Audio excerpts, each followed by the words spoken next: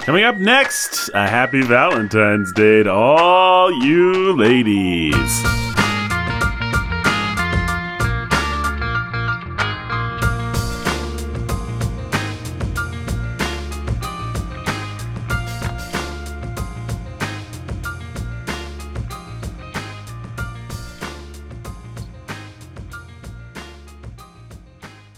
Hello, ladies, and hello, gentlemen, and welcome to The Bookening, a very special Valentine's Day mega stuffed episode where we are returning to where it all began.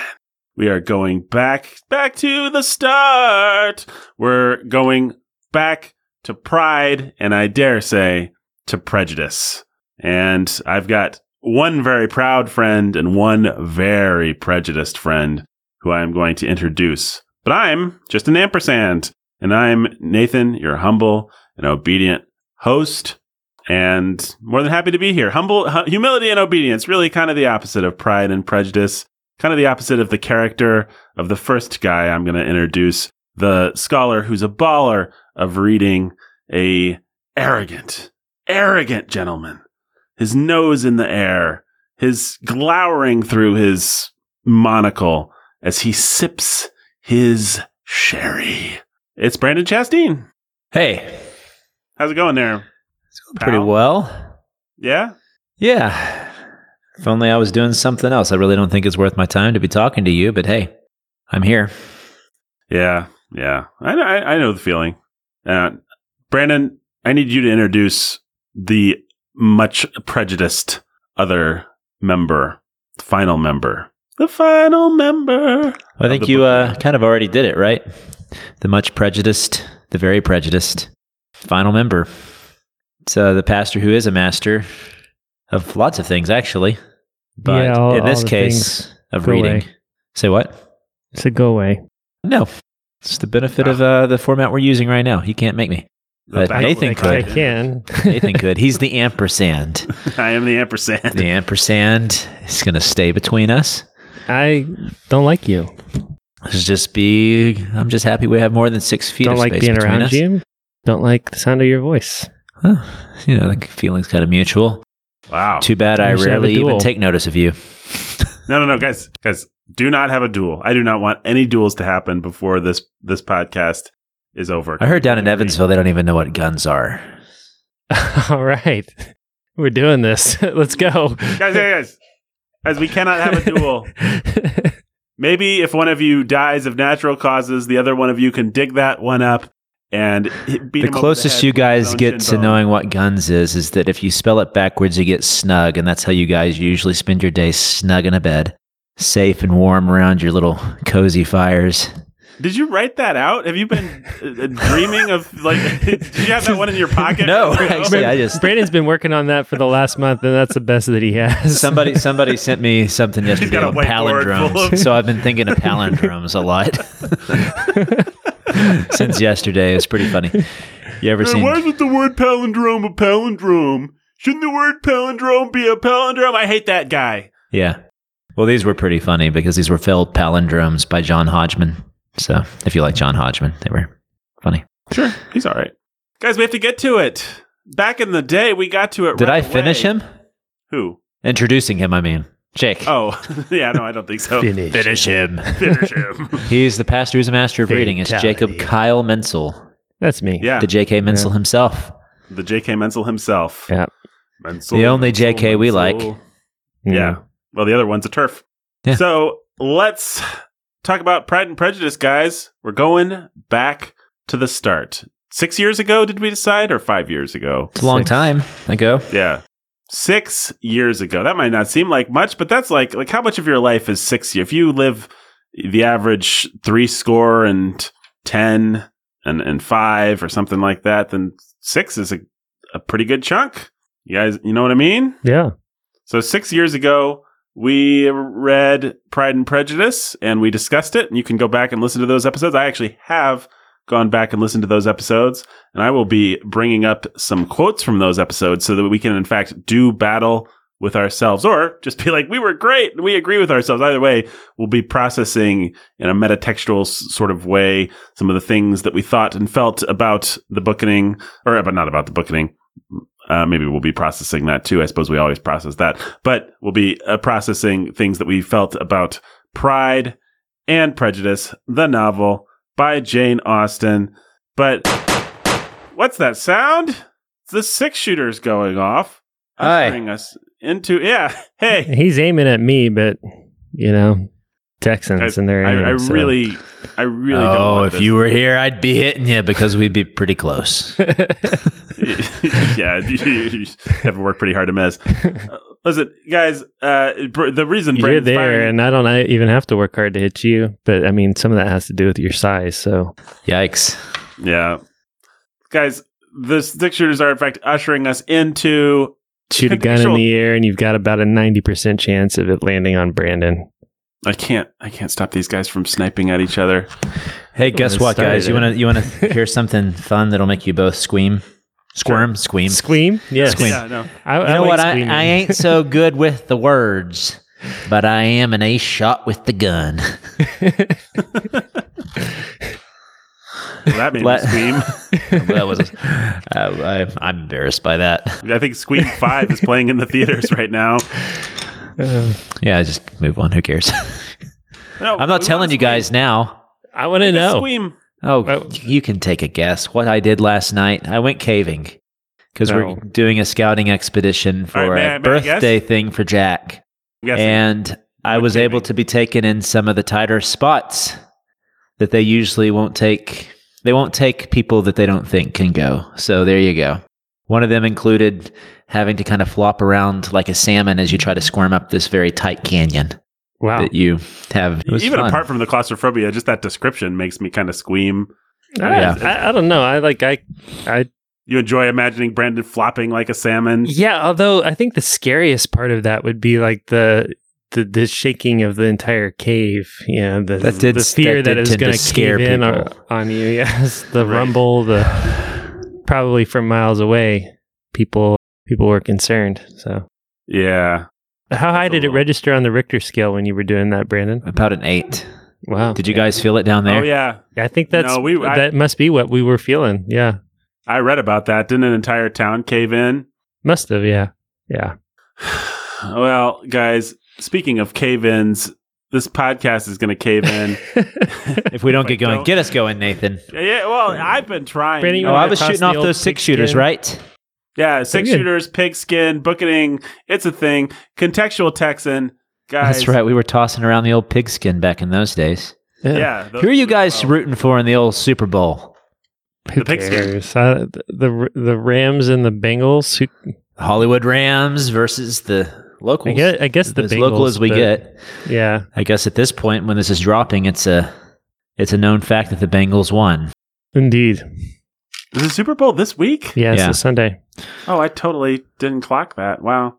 I guess nobody really cares if it didn't. Nobody's invited you to a Super Bowl party, Nathan. I mean, we're having a party, but we only invited people we like, so. Yeah, that's fair. Yeah, I didn't get invited. Yeah. Plus, he didn't want all the food to be eaten. The love is gone. Oh, speaking of lovely, I think that my wife is coming into the house. Ooh, you don't say. Brandon's just muted himself. Seeing how loud she's going to be, if I'm going to have to move to another room or not. I think she'll be fine. How loud is she? Kaboom, kaboom. It's Brandon versus Anna here. Man, you guys are hilarious. You're Not the one you. that said it. You're really funny too, though, sweetie. Do you usually refer to your wife as you guys? Like she thinks, you guys. hey, it's Fat Outplane. Guys, we have to. No! This was we're turning over a new leaf. Get out of here, Fat Alplane. Yeah, get out of here, Fat I'm going to Outplane. shoot him down. Wait, I can't hit him. Jake, I need your help. Got it. He got him. Wow, there he goes. It's a new day, and Fat Alplane is no more, literally. He's a flaming cloud of smoke in the horizon now. What a sad way for him to go. Yeah. I'm pretty sure Britney Spears was on board too, so oh darn, they were both coming to pay a visit. Well, anyway, guys, contextual Texan, we got to get this if anything, train on the booking rails. has proven that any character can be brought back, no matter how dead they are. No, but if one of you dies from a duel, I guarantee that person is not coming back. So let's not fight any duels today. Now listen, Pretty sure I destroyed all the time machines. What? Listen, we have to get into the meat of the show. We have to get the contextual Texan to give us some much needed context on the work that is Pride and Prejudice. Brandon, you are that Texas. You are that Texas. That's how I am the Texas. Biggest Texas. Yeah. Everything's bigger in Texas. Brandon, you're the Texas, and you're from Texas. I am the Texas. And you provide context. So provide some context for Jane Austen's. This is your 7th Jane Austen context. Yeah. That you're doing. So we should do a little bit of a retrospective on all the stuff we've said about Prejudice. On all the stuff we've ever said about Jane Austen. Let's do a little bit of retrospective, guys. Actually, let's turn this into let's see how well you guys were listening.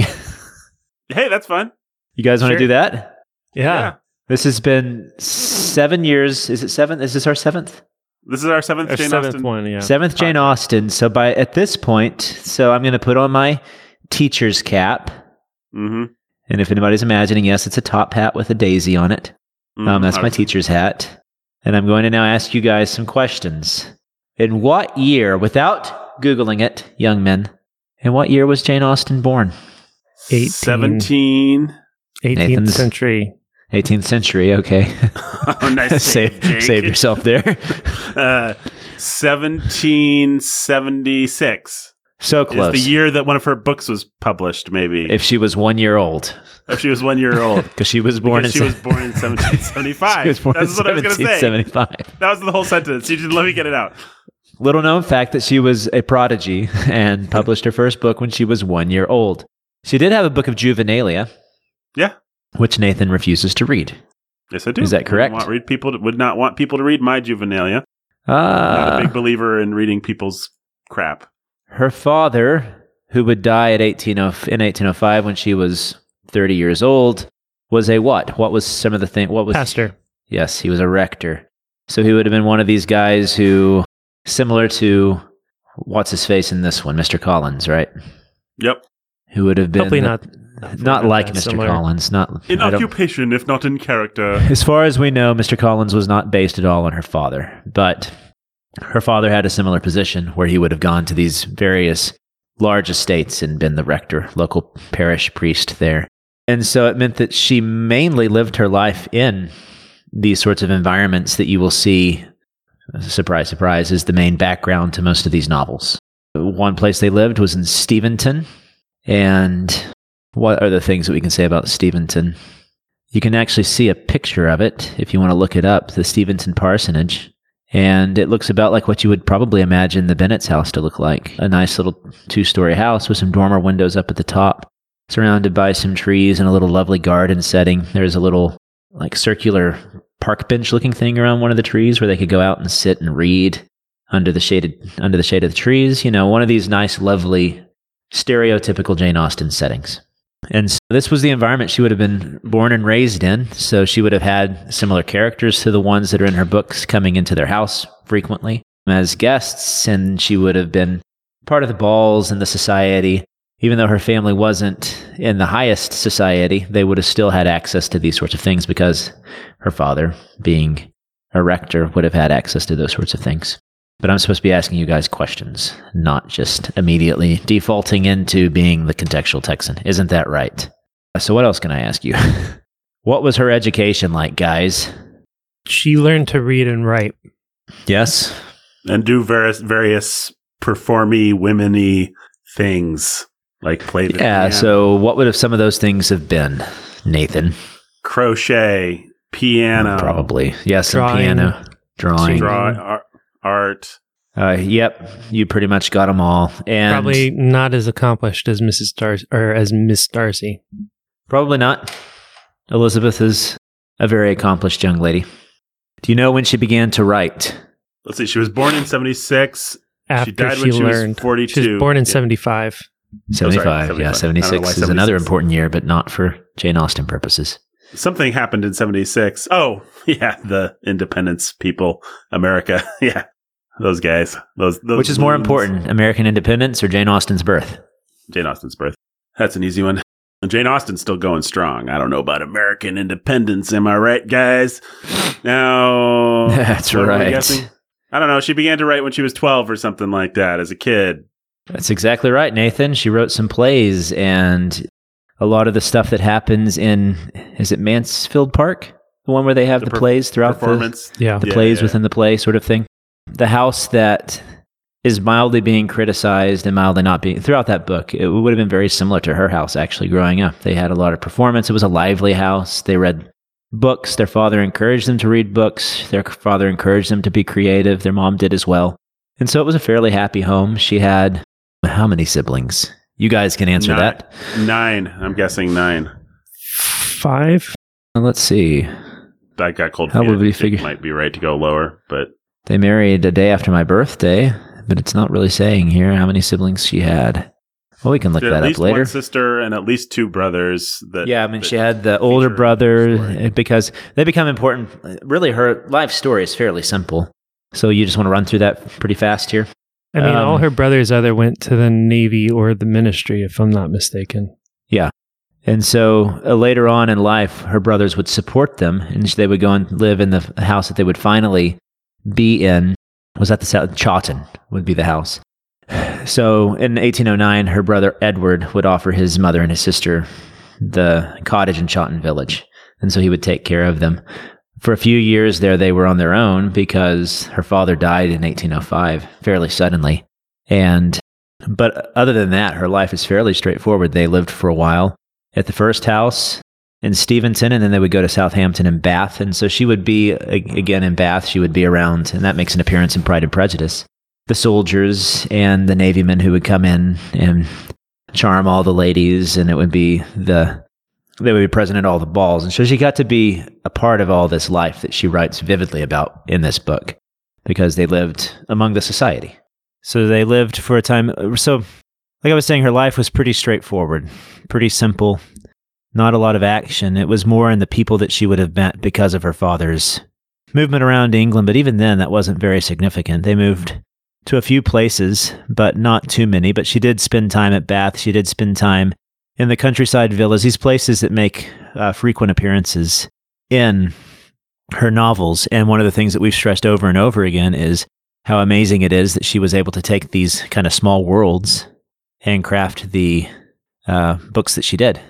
And one of the ways that she did that is that even though she didn't have a life traveling around the world, going to Italy and going to all these other places that girls who were more privileged than she would have been able to do, she had keen insight and discernment about human character and was able to watch the people around her, was able to watch the people that her father had over to dinner and under his care. And with that, she had all the material she needed. You know, there's this wealth of material that you get out of just having this power of observation and understanding human nature. And so that's really where her imaginative abilities came from. She didn't, in other words, there's this misconception I think people have, like even authors, especially later on with American authors, they had this idea that to be a great writer, you had to go to Paris. You had to leave America. You had to go and travel the world. And yet that's just obviously not always the case. Maybe for some it's necessary, but for Jane Austen, it definitely wasn't, right? And so she lived a fairly quiet life. And that's to the frustration of many critics who try to take that fairly quiet life and craft something out of it that it wasn't. And so maybe we should talk about the varieties of way people try to make sense of her life that is just unjustified. It's similar to what people try to do with Shakespeare. Does that sound good? Sounds fantastic.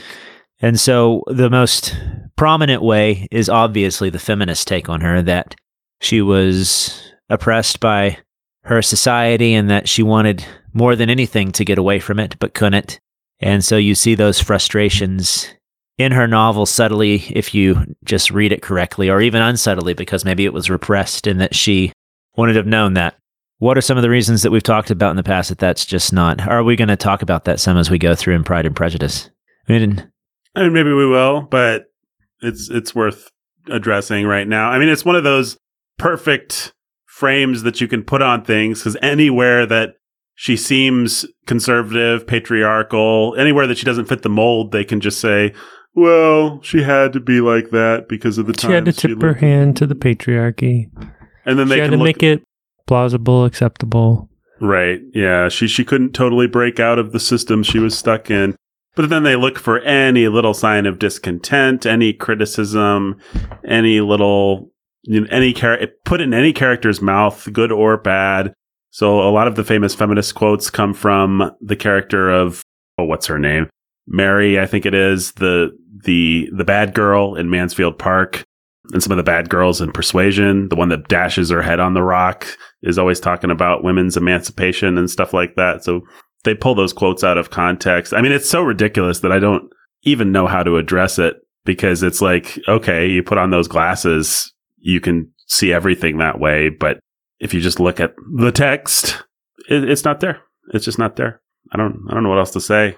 Yeah, and this isn't to say that she had some cold and boring life, right? Yeah. It's just that she was able to be content with the life that she had. There's evidence that she had, what was his name, Tom Lefroy, or something like that? Tom Lefroy. This one person who was possibly a suitor. We don't know a lot because I think her sister Cassandra burnt most of the letters that would have told us what went on between the two of them. Yep. Which itself shows you that probably there was something that happened, right? Yep. And so she did have these things in life. She just never got married and she never moved away. And so one of the, A Room of Her Own or whatever by Virginia Woolf really takes this idea of Jane Austen and tries to make a lot out of it. Like how could possibly, and so the question they get tripped up around is how could a woman who was so limited in her freedoms be the kind of woman who would become a Jane Austen, right? And it's just a psychological, they can't wrap their heads around it, because there's evidence that yes, that she did indeed have this love, a love affair, but I don't want people to take the wrong connotations from that. This thing that happened in her life. And that she would give advice to some of her nieces and nephews later on. I think that one of her nieces wrote to her and she told her that if you don't like this man who's trying to woo you, don't marry him. There's nothing worse than marriage without affection, right? Mm. And so she felt free to give advice like that, and yet she herself never found that love which would make her want to marry. There's also great evidence from one of her nephews later on would write his biography on her, and I think one of the years we talked through that biography. Yes, we did. Right. And one of the things that he talked about was how she had her writing desk and how she could easily transition back and forth between playing with her nieces and nephews and then going and writing. And there was just this ease of her writing life, but not having her writing life just be everything. And I think that that's the other thing that trips up people today about her, is that when we think of an author, we think that the author has this tragic, romantic commitment to writing that dominates their life, and it has to be. You guys ever see Moulin Rouge? Yep. Where the guy, with his hat back on his head and the cigarette in his mouth, and he's like killing himself just drinking whiskey and writing, because that's all you can do, man. Once you get, if you're a writer, if you're a writer, then you're a writer, right? And the sacrifices we make to produce great art for the world. Yeah, and there's this there's this thinking that that's the only way that you can become a great writer, and that's what Jane Austen must have had in her life. And it's just this great mystery as to how in the world could we get these novels out of this kind of life. Yeah, it's the same mystery that people find in, like, how could Shakespeare write in the voice of a king and a peasant? So weird. Why do the Apostle Paul's letters sound this way over here and this way over here? He must not be the same guy, because no person is capable of being a person and writing different letters in different styles, or adopting different voices for characters, or not being bound by the shackles of the patriarchy and just finding some time to write. That's impossible. There must be some crazy narrative of the type that we like to plug in here. Mm-hmm. Yeah, and yet, go with Occam's razor here. The simplest solution is probably the solution. So the simplest solution is probably to believe the people who grew up with her.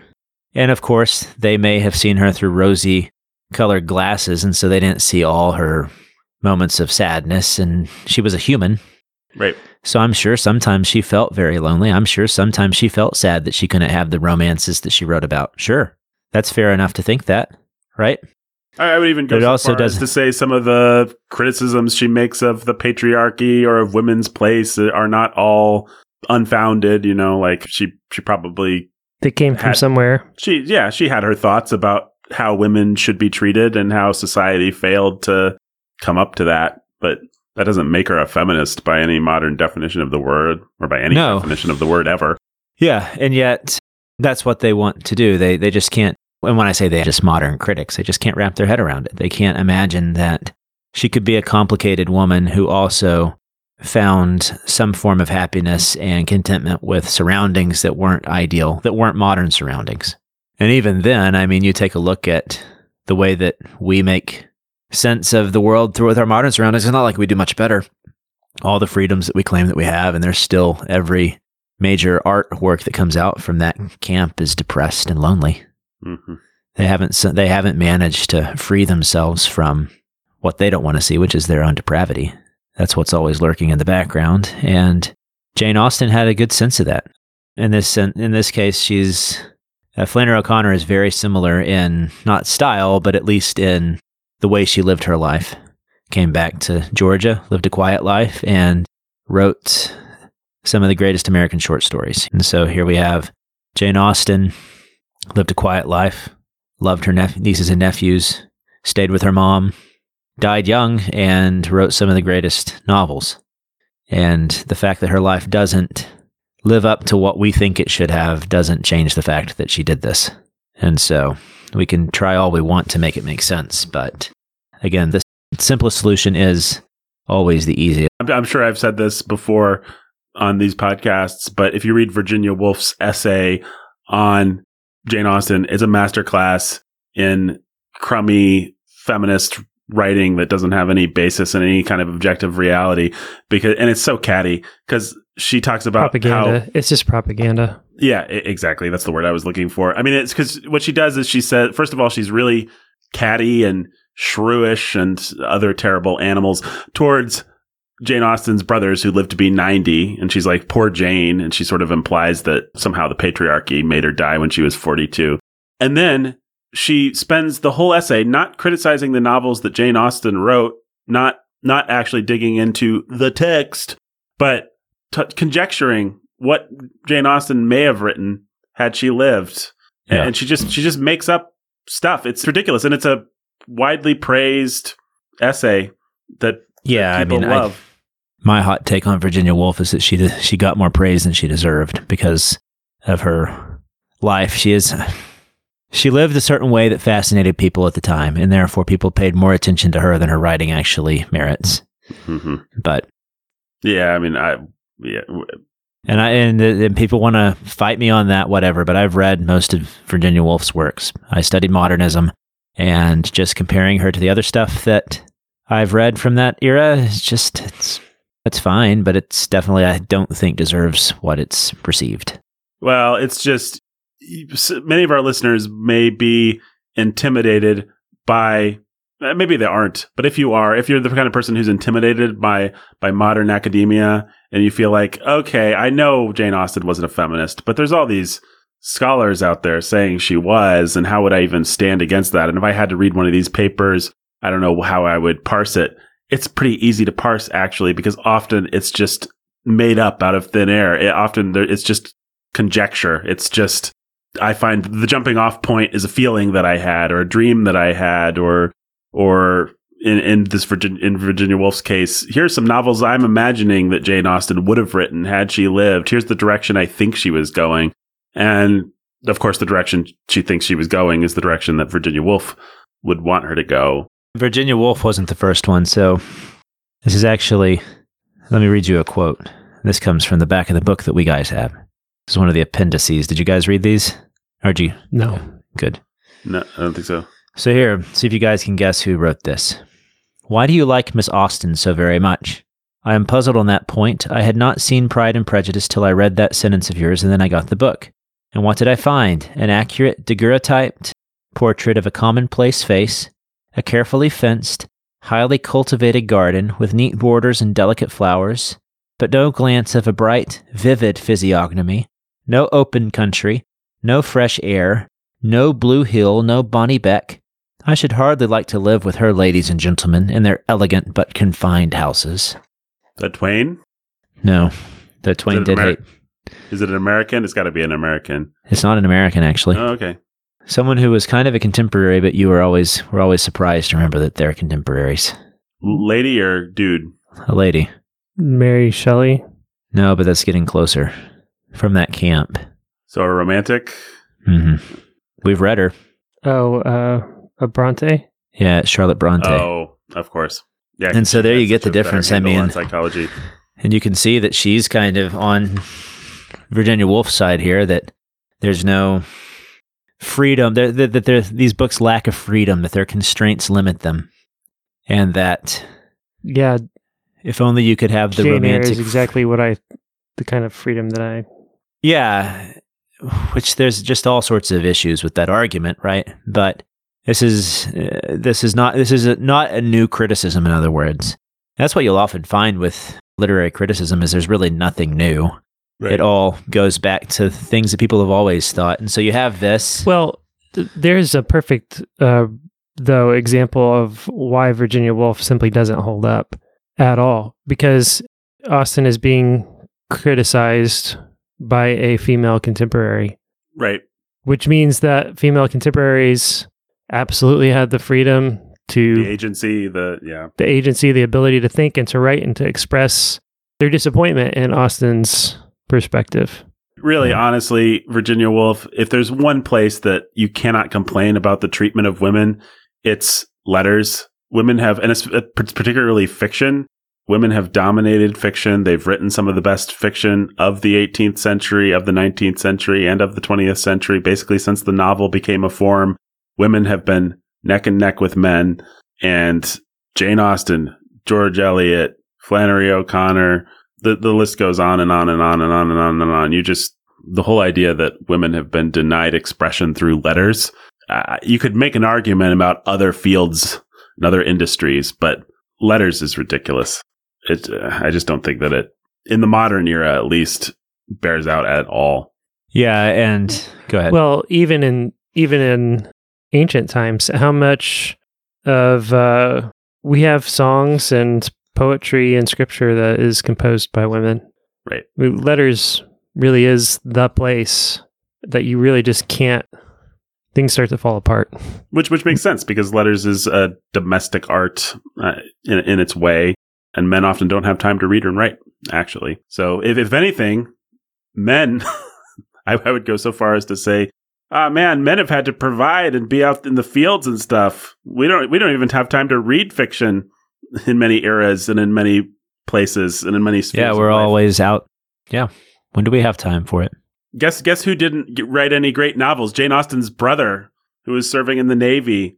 It's true. How many unwritten novels have not come to the world because a man has had to be out working? Or dying as a soldier. Yeah. Yeah. Man. Or just putting a room of his own. Bricks. Yeah. Let's have an era where the women all have to go out and work so we men can finally have time to do what we need to have time to do. Devote ourselves to letters. Yeah. It's a really great point. Or it's a horrible point. So men should have rooms of their own. Where were we before we got off on that wonderful bunny trail? You're taking us through Jane Austen's life, or criticisms of Jane Austen, or feminists. Yeah, criticisms of Jane Austen. Yeah. So we were Charlotte Bronte and her criticisms. And so, right. In other words, this and letters, and we were talking about letters and how that was a domestic art form. But speaking of letters, here's one that most people think is tongue-in-cheek from Jane Austen on her own book, Pride and Prejudice, that she wrote in 1813 to her sister Cassandra. I had some fits of disgust. The work is rather too light and bright and sparkling. It wants shade. It wants to be stretched out here and there with a long chapter of sense, if it could be had. So she kind of, what's funny here is she's kind of looking and seeing the criticisms and understands what people's criticisms would be. Mm-hmm. If not, of solemn, specious nonsense about something unconnected with the story, an essay on writing, a critique on Walter Scott, or the history of Bonaparte, or anything that would form a contrast and bring the reader with increased delight to the playfulness and epigrammatism of the general style. I doubt you're quite agreeing with me here. I know your starched notions. Which is a burn. It's pretty funny. Yeah, that's hilarious. There's none of these great... It's kind of a burn on Tolstoy, too. There are none of these pauses where you just decide to write an essay. Why didn't you put in a bunch of boring stuff about Napoleon to make the fun parts sparkle a little bit more? Yeah. Where's the boring essays of where Levin is philosophizing? Yeah, and so I think that she has everybody, as usual, she has people's number, and she knows what her books did, and she knows what their value is, and I don't think she was bothered. Mm-hmm. I kind of just like things that are fun. Right. Yeah, and hey, it just turns out that the things that I write that are fun also are incredibly insightful and useful. Well, can I just jump in there and say... What if it was just good? How about that? What if I just cut out the bad parts and kept the good parts? I basically read this novel in a day because that's how it fell out that my time worked when I finally got a chance to read it in preparation for this podcast.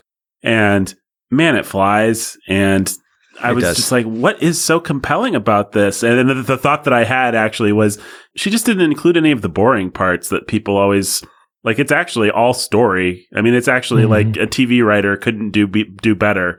Like it's all either moving the plot forward or setting up a hilarious joke or paying off a hilarious joke or giving insight into character that's necessary for the plot to move forward. Like it never stops. And the contrast that I had in my mind was Dickens, whose Tale of Two Cities I like, spoiler alert, and we'll get to that.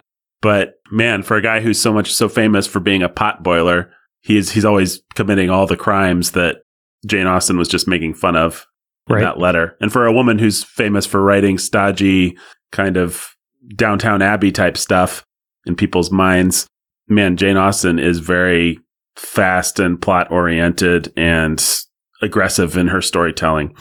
Anyway, proceed.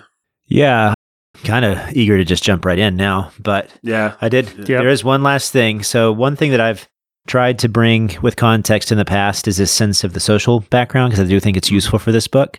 And this particular volume, and this is just, I guess this is also a way for me to get in, and now it's not going to be so subtle anymore. I'm making the subtext text, but if people give us enough money for us to send you books, you get really valuable books. Mm-hmm. They don't cut corners on what they send. And they got me a copy to show their gratitude of the book that you guys got. And in the back here, it had a really great general note on social class. And so here's Clara Reeves. In her plans of education in 1792, she described the following hierarchy. And this was actually a hierarchy she described as being useful for deciding how children should get educated. But just in general, I think this is pretty interesting because I think it lays out who we see throughout this book. So I'm going to read this just real fast. Sound good? Mm-hmm. Absolutely. The nobility of this land are rich and powerful, but there is a distinction between the different degrees and titles, and also between the old and new nobility, which the old families will understand. And so there we see, the old and new nobility. And we see that here, I think, with, for example, you feel a difference between Darcy and Bingley. They're both the upper class, but Bingley's not Darcy, because Darcy comes from that sort of rich, ancient nobility. The next order are the old families of wealth and consequence, some of whom have refused titles that they thought it beneath them to accept, whose families are older, and their fortunes superior to many of the nobility. And you see those throughout some of her novels, that just the people who are powerful by virtue of wealth, and their families have had this sort of wealth. The Bingleys may technically fall into that category. Is that right? I don't know. I don't remember whether... I know that we for sure see it with that one girl in, is it Mansfield Park, the rich girl? Mm-hmm. Yeah, it's often a distinction between groups of people. In the third class, I would place those who have acquired great wealth by any profession or calling, and whose wealth, however gained, stands in lieu of birth, merit, and accomplishments to the world and also to themselves. I mean only those overgrown and enormous fortunes which we have seen in our days, so those who just inherit and become wealthy. Some of the scoundrels in some of the other novels would fall into that category. Fourthly, I would reckon the inferior gentry, who can only count hundreds, or the above class number thousands a year. In this class, every real blessing and comfort of life is to be found, and those who know how to enjoy them with virtue and moderation are the wisest and happiest of mankind. But there is a cankerworm which too frequently destroys their fortunes and their happiness. a foolish ambition to imitate their superiors in manners and in vanity and experience. That would be the Bennets, right? They would fall into this. But fifthly, the men of genteel professions, law, physic, and divinity. Well, I guess maybe this one. To these may be added those employed in the public offices under government, and the officers of the army and navy. In this class I would include all merchants of eminence. The character of a British merchant is one of the most respectable of any in the world. This fifth category and the fourth are the ones that we mainly see in Jane Austen novels, right? Mm-hmm. And the way that they interact with those upper three classes, the ones that either have their arrogant position through wealth or inheritance of either an old or a new title. Right. And so anyways, I just thought this was, so there are many of this honorable profession who can afford to spend with any of the classes above mentioned. Just think of how many generals or admirals of the Navy are in the top class in her books, right? They have the money because they have that position. Anyways, I thought this kind of gave a good feel for the complexity, and yet it's not so complex after all, that there are these set classes and that they do interact with one another, but even someone in education knew that people had a place, right? And that there wasn't this easy sliding back and forth between the two. Old nobility were the old nobility. And if you were in the fifth category, even if you could be wealthy and have the good fortune of being around them, you really weren't supposed to skip from one category to the other. You couldn't just make yourself old nobility by virtue of money, right? You would always have this sort of fixed category that you would have socially because of your birth. And that is the novels, like essays, generally have some sort of driving thesis behind it. And the thesis here is that you have Darcy, who's old nobility, and you have Elizabeth, who isn't, whose father is in that fifth category of divinity, priest or rector, and that really aren't supposed to be skipping back and forth between those two categories, and yet it happens. And so that's the driving tension behind this novel. So anyways, I wanted to get that in there before we moved on, because I think it's helpful for people who listen to this beforehand and don't understand the full context of what's going on with British society. So, sure. And hey, people who are watching like All Creatures Great and Small or something on PBS right now, even then it's helpful because you still see it. Britain still has that all over the place. It's really fascinating. Yeah. The way that just still permeates throughout their culture. What's that sound? It's the baggage plane flying over. Well, it's an airplane, and it indicates baggage check, the part of the show where we give our baggage. What baggage did you bring to this reading of Pride and Prejudice? Well, this is my third reading of Pride and Prejudice, and so I guess a lot. First time I read Pride and Prejudice was at your encouragement years ago, maybe 7 or 8 years ago. I had a misconception of what it was based on my ideas of Austen, and I thought of it much more as a gothic romance than what it really is. And so I read it. I loved it. It's a big part of why we started this podcast, just our friendship, three of us over literature, and read it again for the first episode of the Bookening and loved it some more, and have since read all of Austen's novels. And man, I was excited to come back to Pride and Prejudice, and I loved every second in it. It's one of my top 3 novels of all time. I am happy to read this book, and I'm happy to turn back around and read it again. I love it. I love Austen, and I love you, man. Love is in the air. We're in the Super Bowl commercial phase right now, so that's an old Super Bowl commercial. I love you, man. I love you, man. Yep. I love you, man. You're not getting my Bud Light, Johnny. Brandon, what baggage did you bring to this reading of P&P? I mean, I really wish that I could go back in a time machine and build Jane Austen a room of her own.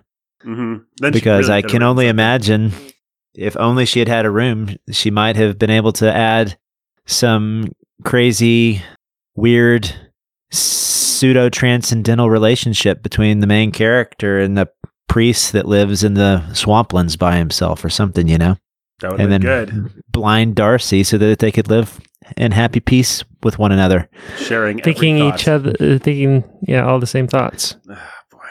They eat each other's sandwiches. Finish each other's sandwiches. Yeah, they eat each other's sandwiches. Finish each other's sandwiches. The sign of a great romance: you eat each other's sandwiches. Yeah. Any other baggage? The old sandwich. What? Any other baggage? Oh yeah. I had read this before we did our now infamous Pigskin podcast 7 years ago, guys. Yeah. 7 years. This is our year of Jubilee. Yeah, there you go. We're finally released from slavery. Warhorn had us in chains and the basement, and now they've freed us to be our real Warhorn selves. Yep. So we're going to tell you what we really think about Pride and Prejudice, y'all. That's right. And guess what? I think it's amazing. And I thought it was really great then, but I hadn't read. So what's changed in the 7 years? I had read Pride and Prejudice at that time, and I liked Jane Austen. But I hadn't read many of her other works. Now I'm coming back to Pride and Prejudice, having read her entire oeuvre, and it's great. It lives up to it. Its position as one of the best. The preeminent. Yeah, I wonder if my position on any of the other books will change. But I mean, right now, I want Emma to be better, but I can't imagine this book is just so great. It's so compelling. It's so moving by the end. It's hilarious from start to finish. It just moves you right along. Like you said earlier, I have so much fun with it. I don't know of a novel that is more simultaneously luxurious and cozy, like you're just living in the world, hanging out with the people. You know, it's got that kind of vibe. That's the same reason people watch it Downton Abbey or something, because they just kind of like to live there because they hate their life. So it's got that. I mean, it does. You do just like being around these people and in this world, but it's also just moves like a bullet. So it's incredible. Yeah, I don't think anything's going to top it.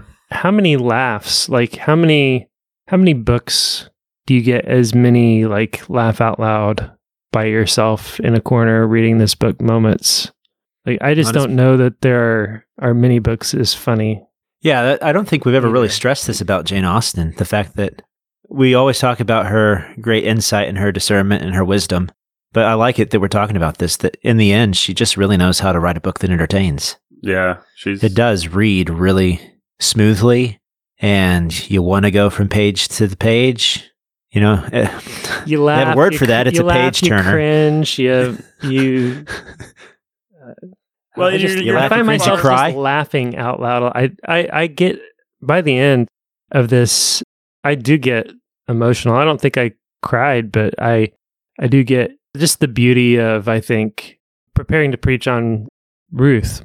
And Darcy and Boaz are so very similar. Mm-hmm. Boaz and Darcy both have this high position, and they make real sacrifices and give up a lot to cover the woman they love and to redeem them.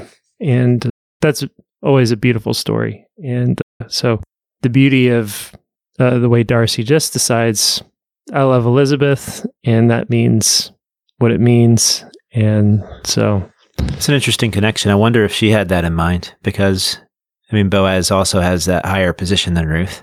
Right. And here you have Darcy. Boaz is probably in his 40s or something like that, maybe even old. Like he's an older guy. Ruth is in her 20s probably. Easy. 40s isn't so old, Jake. Not more. Well, 40s is the new 30s. That is one thing that I brought back to the reading this time is we're 7 years older now. We're getting closer to being Mr. Bennet than we are to being Mr. Darcy. I really connected and therefore hated Mr. Bennet in a whole new way. Yeah, his disconnection from his family, his holding himself up in his study. I think we were soft on him last go around. Hey, listen, before we get there, we're so eager to talk about this. Let me give my baggage really quick. My baggage is I love Jane Austen, and I think she's great. And I've enjoyed every one of her novels that we've read. And she was, in many ways, the instigator for this podcast, just because she's so much fun to talk about.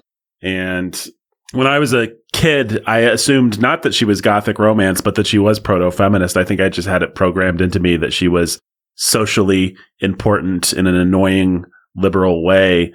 And so to discover not only that she's not that, but that in fact she is the medicine to that. And she is such a warm tonic that just spreads through your body and you're like, normal sexuality. Yay, that feels nice. Was really an exciting discovery to make when I was 14 or something like that, which is when I think I first read Pride and Prejudice for school or something like that. And I've been in love with Jane Austen ever since, and it's true. She's great. And she came back, and coming back to Pride and Prejudice, it was just like getting into a warm bath or something. There's something so cozy and fun about it. And I hate carriages and I hate balls and I am not interested in any of that stuff, but there is something cozy about entering into Jane Austen's mind, this world of people at this level of dialogue, at this level of insight, and just living there for a little while. It's ennobling, it's elevating. She's the best. Tolstoy is the only person we talk about who's better. Wait, you don't find this to be stodgy and closed off in a world you wouldn't want to inhabit? No, I'll tell you what world I wouldn't want to inhabit is a world where people win the day by giving into their most narcissistic impulses and living in narcissistic fantasy land with each other, like those Bronte sisters always like to write about. So, because that world doesn't exist, and those ladies were crazy and unhappy, whereas Jane Austen is a realist and also funny. So that's my baggage. But where were we? It's the sound of the camera shutter ushering us into the big picture segment. So we're talking about the big picture. You guys remember the old camera shutter sound effect that we always use on this podcast? Oh, yeah. So it's shades of that very first episode, right? It's like an old friend. It's sort of like trauma. Yeah. Well, so Jake, you were just saying we were too easy on Mr. B. And we put him in the Monster Squad. I mean, we said he was the villain of the novel. And yet we were still too easy on him, you say. Yep. I just have, and I have gone back and listened, or mostly listened to the old episodes, but I had before that even an impression that we were just like dancing around and uncomfortable with the assertion that he's the real villain of the story. And I just don't have any qualms or hesitations whatsoever with that right now. Well, the argument that, to my shame, I made on the old podcast, although I still think this argument is somewhat compelling, so maybe it's not to my shame, but I said Mr. Bennet he can't actually be a total villain because he gets all the good lines. And you don't do that if you're wanting people to hate this character. And the fact is, anyone who approaches this novel for the first time, who isn't thinking too hard about it, loves Mr. Bennet pretty quickly because he's so funny. In the first chapter with your nerves have been my old friends all these years and stuff like that, you're not thinking about like this guy being a jerk that threw off his responsibility. You're thinking about how funny he is in dealing with this ridiculous woman, I think. I mean, am I crazy? I'm sort of remaking my old argument, I guess, but that's what we said on podcast Mach 1. Is that what we said, or is that what you said? That's what I said on podcast Mach 1. In his defense, that he's got Mrs. Bennet as a wife. And I mean... Yeah, but at the end of the day, he chose Mrs. Bennet, and he had a responsibility to his family, and his responsibility was not to sit back and mock and make fun of his wife. And Austen makes that really clear throughout the whole novel. And so he gets some zingers, but all of those zingers are, in fact, to his shame. And the fact is, Lizzie does mature beyond that. When she starts there, and by the end, she's very put off by his and she can't engage in that kind of humor with him anymore after she is sort of come of age and differentiated through the help of Darcy. Like, Darcy is the one that awakens her to the idea that when he says, even your father, even at times your father, like, that hurt, that hit close to home, and it rung true. And so she hated him for it until she saw the justice of it.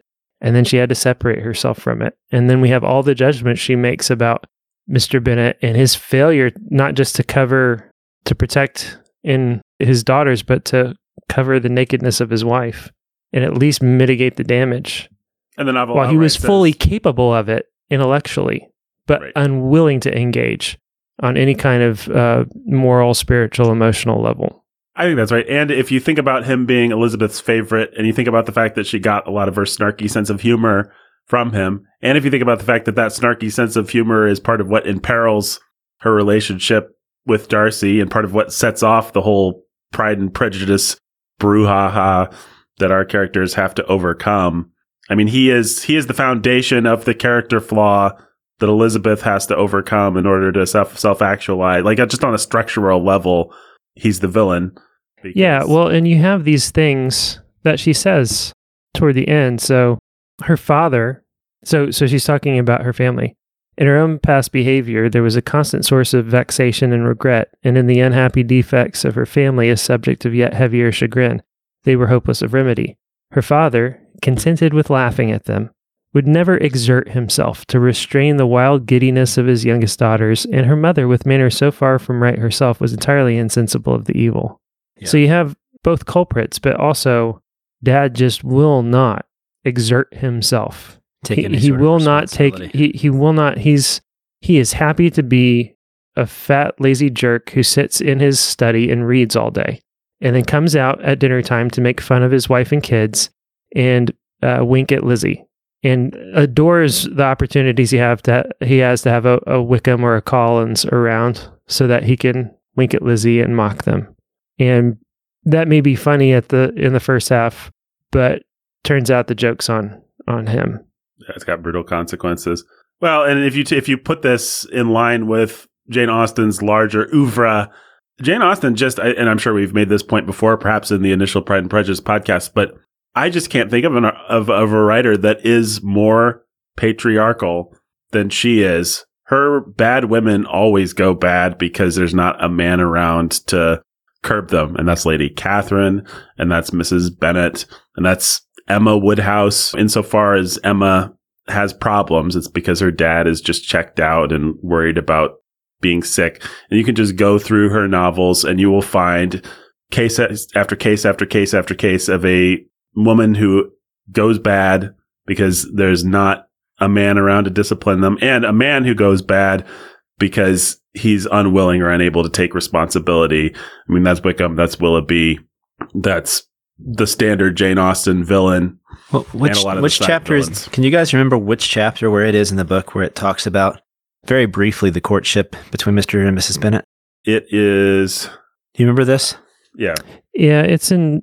I have some notes here of just various examples of Mr. Bennet. That's pretty telling. And I think I've got it. This idea here, the whole thing with Lydia. Yeah. Lydia will never be easy till she's exposed herself in some public place or other, and we can never expect her to do it with so little expense or inconvenience to her family as under the present circumstances. That's wicked. Completely wicked. And then Elizabeth responds, if you were aware of the very great disadvantage to us all which must arise from the public notice of Lydia's unguarded, imprudent manner, nay, which has already arisen from it, I am sure you would judge differently in the affair. And then he makes a joke of it. Already arisen? What, has she frightened away some of your lovers? Poor Lizzie. But do not be cast down. Such squeamish views as cannot bear to be connected with a little absurdity are not worth a regret. Yep, and that's not. Come, let me see the list of pitiful fellows who have been kept aloof by Lydia's folly. Yeah, that's wicked. Brandon, the chapter you're looking for is chapter 42, and the quote is, had Elizabeth's opinion been all drawn from her own family, she could not have formed a very pleasing opinion of conjugal felicity or domestic comfort. Her father, captivated by youth and beauty, and that appearance of good humor which youth and beauty generally give, had married a woman whose weak understanding and a liberal mind had very early in their marriage put an end to all real affection for her. Respect, esteem, and confidence had vanished forever, and all his views of domestic happiness were overthrown. Yeah, see, that right there is pretty telling. Here's a guy who married a woman who turned out not to be what he wanted.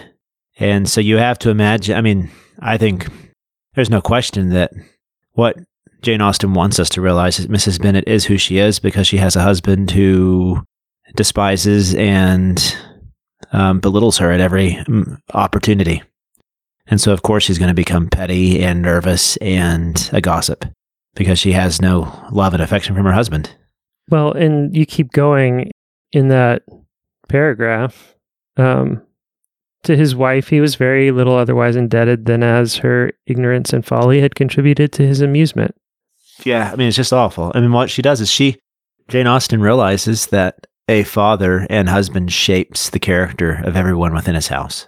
Elizabeth had never been blind to the impropriety of her father's behavior as a husband. She had always seen it with pain. But respecting his abilities and grateful for his affectionate treatment of herself, she endeavored to forget what she could not overlook and to banish from her thoughts with that continual breach of conjugal obligation and decorum, which in exposing his wife to the contempt of her own children was so highly reprehensible.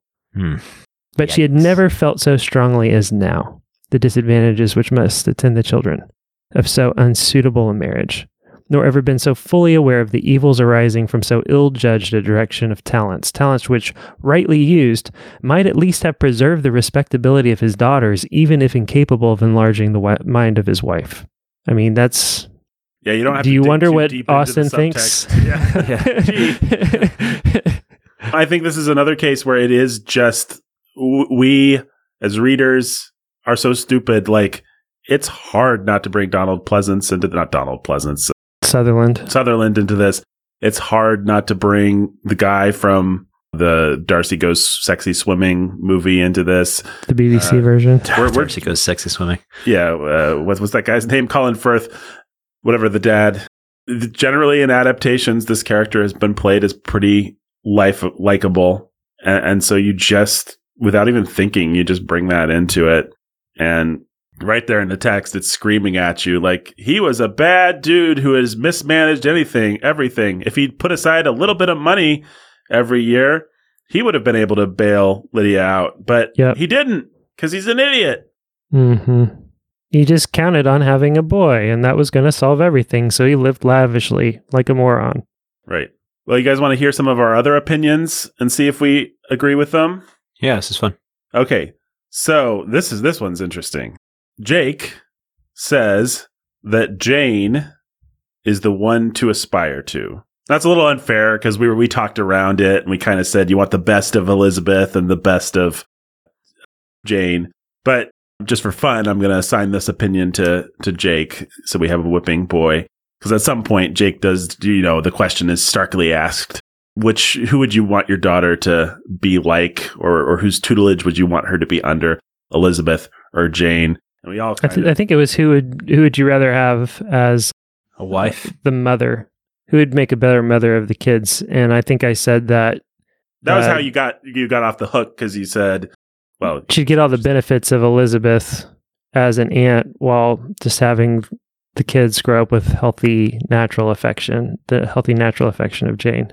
So Jake said, Elizabeth, what a jerk. I can't stand that woman. Jane, my heart, be still my heart. Do you guys agree with Jake? I'd like to know the actual quote, Nathan. So the question is, do we think that Jane is preferable to Elizabeth, both character and being a mother? I think what we had settled on was that Elizabeth would be the better teacher, right? Yeah, that's where we landed. We said Elizabeth, with all her experience, would be the better person.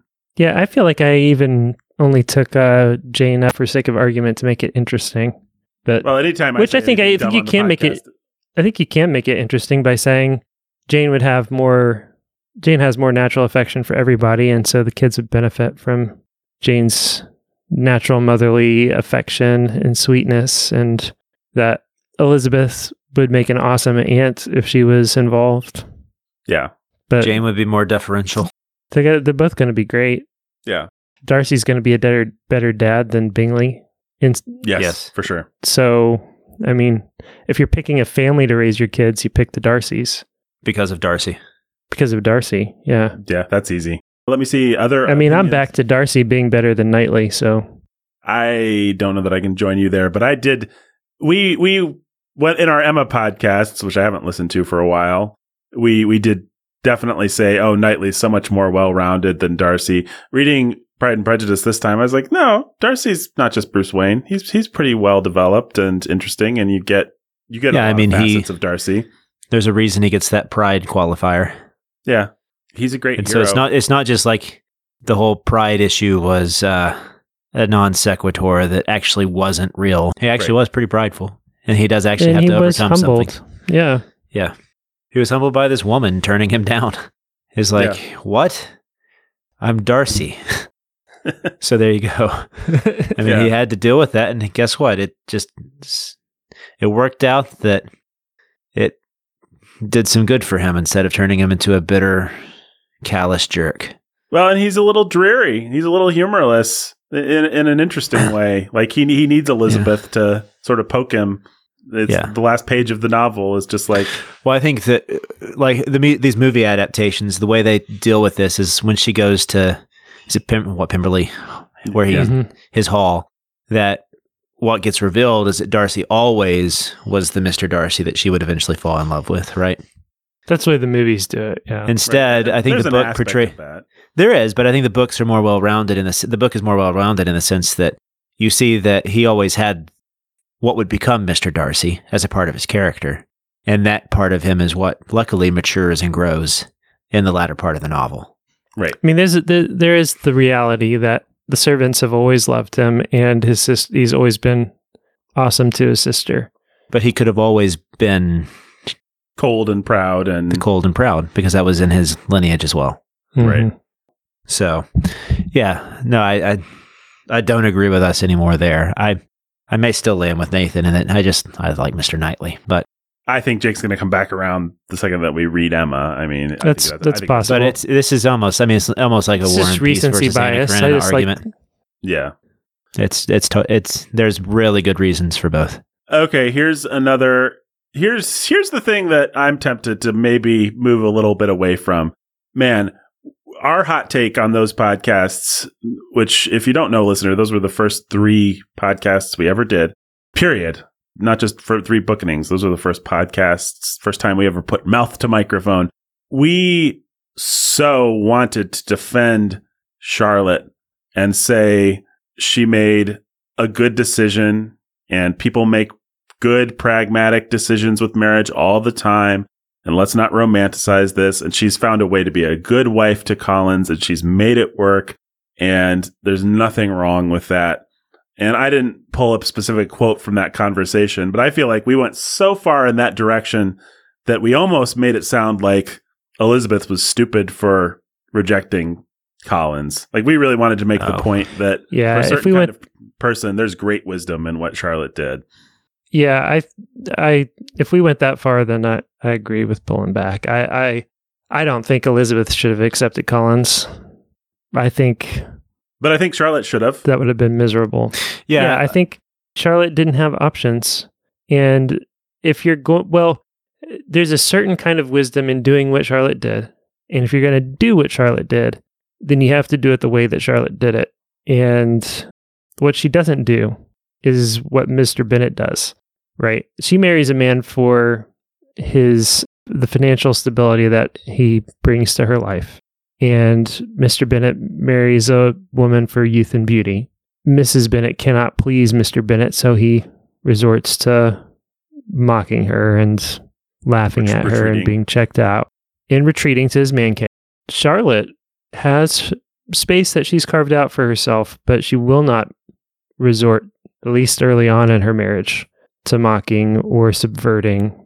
She covers his nakedness wherever and however she can, and she's grateful for the fact that he's a devoted husband who does his best, who will always do whatever his own very weird sense of propriety demands. But he's a man who has a code, at least. And he's also a man who she's found a way to bring out his best qualities, that he is, like you said, a devoted husband, that he likes to garden, all these things that kind of, this is like a foil, a small picture of what's going to happen with Elizabeth when she goes to Pemberley. We build these prejudices about people, and then when we actually see them in their actual, when life inevitably adds more dimension to them than we want to give them, they're not nearly as bad as we originally thought they would be. Yeah, I mean, Collins is still Collins, and Collins still, I mean, he has to get his parting jab in with Elizabeth. Yeah, he's pretty nasty when he sends that letter late in the novel. And that letter is nasty. So, and Charlotte, what is that thing that he says? Yeah, there's no doubting that he's petty. You see on what a footing we are. You see how continually engaged we are there. In truth, I must acknowledge that with all the disadvantage of this humble parsonage, I should not think any one abiding in it an object of compassion, while they are sharers in our intimacy at Rosings. Words were insufficient for the elevation of his feelings, and he was obliged to walk about the room while Elizabeth tried to unite civility and truth in a few short sentences. Unite civility and truth in a few short sentences. You may, in fact, carry a very favorable report of us into Hertfordshire, my dear cousin. I flatter myself, at least, that you will be able to do so. Lady Catherine's great attentions to Mrs. Collins you have been a daily witness of, and altogether I trust it does not appear that your friend has drawn an unfortunate... but on this point, it will be as well to be silent. Only let me assure you, my dear Elizabeth, that I can from my heart most cordially wish you equal felicity in marriage. My dear Charlotte and I have but one mind and one way of thinking. There is in everything a most remarkable resemblance of character and ideas between us. I know, that's what I thought. Yeah, I wonder if she did. We seem to have been designed for each other. Elizabeth could safely say that it was a great happiness where that was the case, and with equal sincerity could add that she firmly believed and rejoiced in his domestic comforts. She was not sorry, however, to have the recital of them interrupted by the entrance of the lady from whom they sprung. Poor what Charlotte. B-I-T-C. I won't say the last letter. Boy. H. Yeah. Maybe. Bitcoin? I mean, did we... So obviously the relationship between Collins and Charlotte is part of the thematic. Sure. I don't want to say part of it, tapestry of this book. So, I mean, you have the various failures of ways that people... Go ahead, Jake. Sorry. I think it primes the pump for Elizabeth's humbling at the hands of Darcy. Yeah. She goes and she's just surprised that... I mean, she does feel bad that Charlotte has to live with Mr. Collins, but also she's like, she has to admit that Charlotte's doing well for herself. And that she can be wrong. Yeah, and that she can be... That Charlotte doesn't seem unhappy. Charlotte doesn't seem miserable. And it's all caught up in the same ideas of sort of romanticism that fed into her attraction to Wickham as well, right? So, like, Collins and Wickham are both foils on opposite sides of Darcy. Right. And Darcy's the third way. There's something other.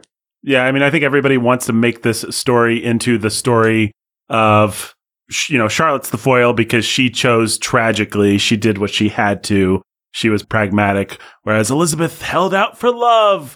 And Lydia chose impulsively. But what you really have to do is hold out for love. And yes, that's there, and that's part of the charm of it, that there's this 1 in a million thing that happens. She held out, and she was rewarded for it. There is that fairy tale element. I don't want to deny that that's to some extent there, but I think it's much more complicated than that. Charlotte made a nuanced, smart choice, and Elizabeth is going through life just shooting from the hip, and part of what I think she sees in Charlotte is, okay, actually... not being prejudiced, not being proud can work. And so in a sense, she's humbled. She becomes more like Charlotte. She becomes someone who's able to make a nuanced decision instead of just romantically shooting from the hip. So I don't think that this is the triumph of romance over pragmatism. It's more like the triumph of good sense over bad sense. I think that's most of what we said. Well, that was the big thing that we harped on. That was our takeaway from that. Well, like you said, this is a little bit of Elizabeth's inner monologue about Charlotte. She had chosen it with her eyes open, and though evidently regretting that her visitors were to go, she did not seem to ask for compassion. Her home and her housekeeping, her parish and her poultry, and all their dependent concerns had not lost their charms. So there's just that sense of Charlotte knew what she was getting into, and she knew better than I did, actually. And I think it's... But if I'm... Oh, God. Yeah, it's in Jane Austen. It's to Jane Austen's credit that she doesn't pull one like a Hardy, for example, would have, where towards the end of the novel we see Charlotte again and she's now miserable and leaving Collins because the charm is worn off. Well, that's what you would do if you were setting her up in opposition to, Elizabeth was brave enough to hold out for love, but Charlotte wouldn't. Then what you want to do is, to make your point, is really punish Charlotte. She chose poorly. Elizabeth chose rightly, but Jane Austen is so much smarter and more complex and more nuanced and more interesting than that. She's not just going to punish Charlotte so that she can flatter all the Elizabeths of the world. Yeah. And that is the big thing that people get wrong about this novel, is they see themselves as Elizabeth, which you're not. You're probably Mary or you're probably Lydia. maybe you're Jane. Chances are you're not Elizabeth because there aren't that many of those. If you are, the novel's not telling you how great you are. It's telling you need to wise up and get over some of your snarkiness and some of your prejudice and some of your pride, whichever one she's supposed to have. I always get confused by whose pride and whose prejudice. I guess Darcy's prejudice. I think that's part of the... Yeah, that's part of the tapestry. This novel is not telling you, A, you're Elizabeth, and B, that therefore you're awesome. This novel is telling you we need to grow up and be humble. Let me see here. Yeah, according to this, it's Fitzwilliam Darcy represents pride and Elizabeth represents prejudice. That's what I would have. That's how I would place it. Yeah, you're right. That makes sense. If Elizabeth hadn't been insulted by Darcy and therefore prejudiced against him, she might have done a little better. Yes. I think that's true. Also give some advice that you should go hang around the ponds of really rich people. Yeah, that's one way to get rid of prejudice. I do that all the time. I go to Hyde Park and just hang around the ponds. I take sexy swims in the ponds. Yeah, that's how you landed your... You go to Beverly Hills and just sort of ask to tour the houses of the rich and famous. And yeah. That's how Nathan landed Meredith. She saw you come out of a pond, dripping wet. She had just finished a music video that she was shooting, and she saw me emerge sexily from a pond, and it was great. Yes, Elizabeth is prejudice, and it makes so much sense. She has such a complete psychological profile because quick wit, especially in a young person, often unites with hasty judgment, and that is Elizabeth, and she just needs a little bit more experience under her belt. Bonnet. What's that? Bonnet. Or under her bonnet. Wear a belt. Corset. Yeah, probably. Under her corset. Thanks for that. You're welcome. Corsets hurt. That's what we learned from another great role that Elizabeth played. That's right. You know all their names, too. Yeah. Boy, Elizabeth Swann. That was her name in that stupid thing. She played a lot of Elizabeths. She of the cheekbones. Guys, well, I don't think I'm going to take us to the villain's lair or the crawling of secondary characters or the twists and turns. I mean, twists and turns is where we talk about the plot. I mean, there's a reason people like this one the best, and it's because it has the best plot. And it's the most classic plot, yeah. It's the most classic plot, and it's classically... You know what I do love? And I always forget about this coming back to the novel, but I love a movie or a book where the hero only emerges gradually. Like, you don't know who it's actually about until you get several chapters in. I love in the movie Alien that you don't know Ripley is going to be the survivor until, maybe until she survives and she defeats the alien, but she's not they don't throw a spotlight on her. Like, it's Ripley. She's the one we need to follow. I always really love that when somebody does that. And of course, nobody doesn't know that Pride and Prejudice is about Elizabeth Bennet and the adventures of Elizabeth Bennet. But it's really fun to go back to the novel and watch how gradually it sort of circles around her and then focuses on her. It's it's got to be like 5 or 6 chapters before it really becomes the Elizabeth Bennet.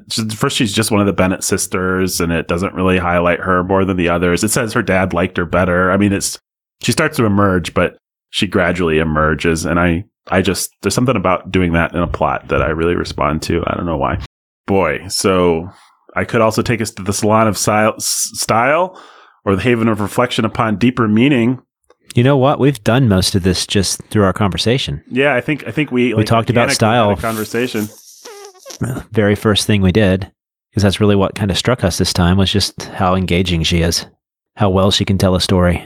She's just amazing. Mr. Bennet's in the villain category, and I think Jake nailed it when he said that he's kind of like the foil to Elizabeth, that everything she has to overcome is because of him. Mm-hmm. And that really helps you put that. If anybody doubts that argument, then I think that's kind of our winning point right there. Yeah, it's in the text, as Jake pointed out. It just says that. You don't really have to dig very deep. The argument against it is just... don't have those laurels I was throwing at you, Jake. Hey, no, I'll take them. I'll take them because nobody wants that to be true, even though it's in the text. And everybody wants to argue against it, even though it's in the text.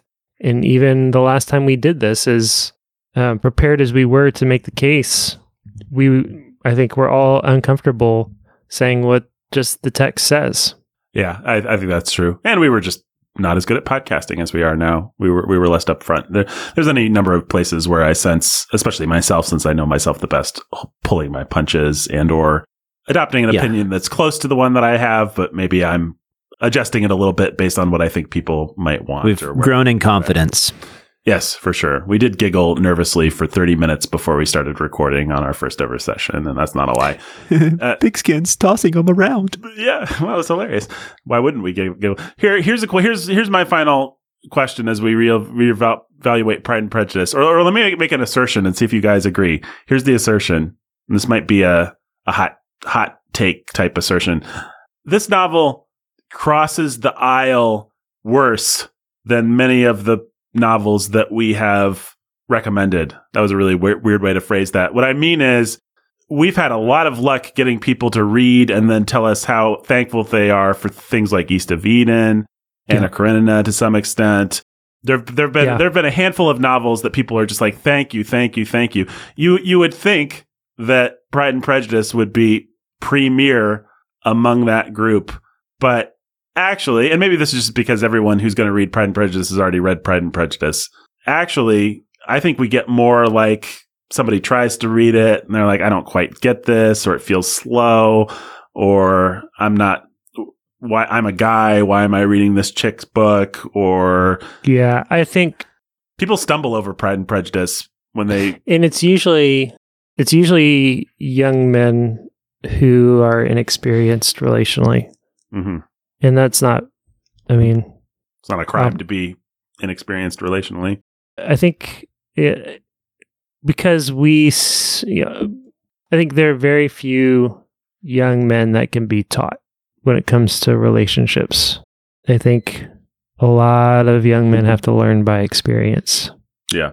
And by example. And so there's just like a lot in Austen that will go over your head until you are already there. And then you can wish all you want that you had read Austen when you were younger, or that Austen had been put into the hands of a younger you before this or that experience. But the reality is, how many young men have we given this book to who have been like, what? I don't get it. I don't understand. Are you saying I should just be rich? Yeah. We've gotten that response more than once. That sounds like a callow representation of the kind of young man that we might give this book to, but we've had that literal quote happen more than once. Okay, yeah. So the real drawing point is that Darcy's a bagillionaire. Are you saying I should just be a bagillionaire? Yeah, that's why I had you read this book. Yes, That's what we're saying. Yeah. And I think, sadly, another big reason that this book is harder to cross that threshold is that it's just not, for as engaging as the plot is, it's not the type of engaging that people are used to giving themselves to nowadays. Well, they've fed on, I'm sorry to say this, but they fed on so much garbage. And so much of the garbage that is, for as much as I love Harry Potter spawned a new wave of just absolute junk food. Yep. That's so accessible for kids to get their hands on and never be pushed into any kind of mature reading or anything that's not just like a hero's journey type of a plot where it's like character matters and sitting with people and insight and humor. Like those things just aren't what people. And the other thing too, how familiar are you guys with accelerated reader programs? Pretty familiar, yeah. Have you ever gone and looked? So AR is this like, we incentivize kids to read by having AR goals, and they have to hit their AR goals. And we assign scores to books based on perceived reading levels. And some of those are really arbitrary based on word count and other things. But you're incentivized, you test out at your reading level, and then you're incentivized. You have a range of books that qualify to get you AR points. And you're incentivized to read books in that level and to just slam them and then take tests on them and get your AR points up. What that does, the way they classify, so Amanda was going through this the other day. And so like a book like Heidi, for instance, that's a little girl's book. That is a ninth grade reading level book, according to them. Wow. That's a little girl's book. Right. But that's a ninth grade reading level book. So it's way out of the range and way more challenging than what they're saying a 4th grade girl or a 3rd grade girl or 5th grade girl should be reading. So by the time, they're incentivized to read junk. And then by the time they get to 9th grade, when Heidi fits in there, they've aged out of it. Heidi's just the thing that stuck in my brain that Amanda threw out there as she was just sort of like going through and complaining about this, because it is a struggle that I've had with my kids where it's like, I want them to read other things, but they're constantly reading. But they're reading because school has these AR goals. But it's like, so they're reading all this trash. And it's like, they have to, if they're going to try to read something that I want them to read, they have to fit it in. And they have to work on it. Like, and it's just not. Yeah, I think we have an educational culture that rightly sees the threat of visual entertainment and visual media and says we have to stand against that. But then we elevate reading for reading's sake to such a degree that it's just like, how many Goosebumps have you read? Exactly. And it's like, there's nothing. Yeah, maybe. I mean, maybe you could actually make an argument better Goosebumps than nothing. But maybe not.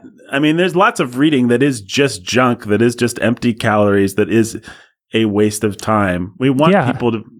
I mean, the joke I always used to make is Harry Potter has inspired a generation of readers to read books about Harry Potter, and it's true.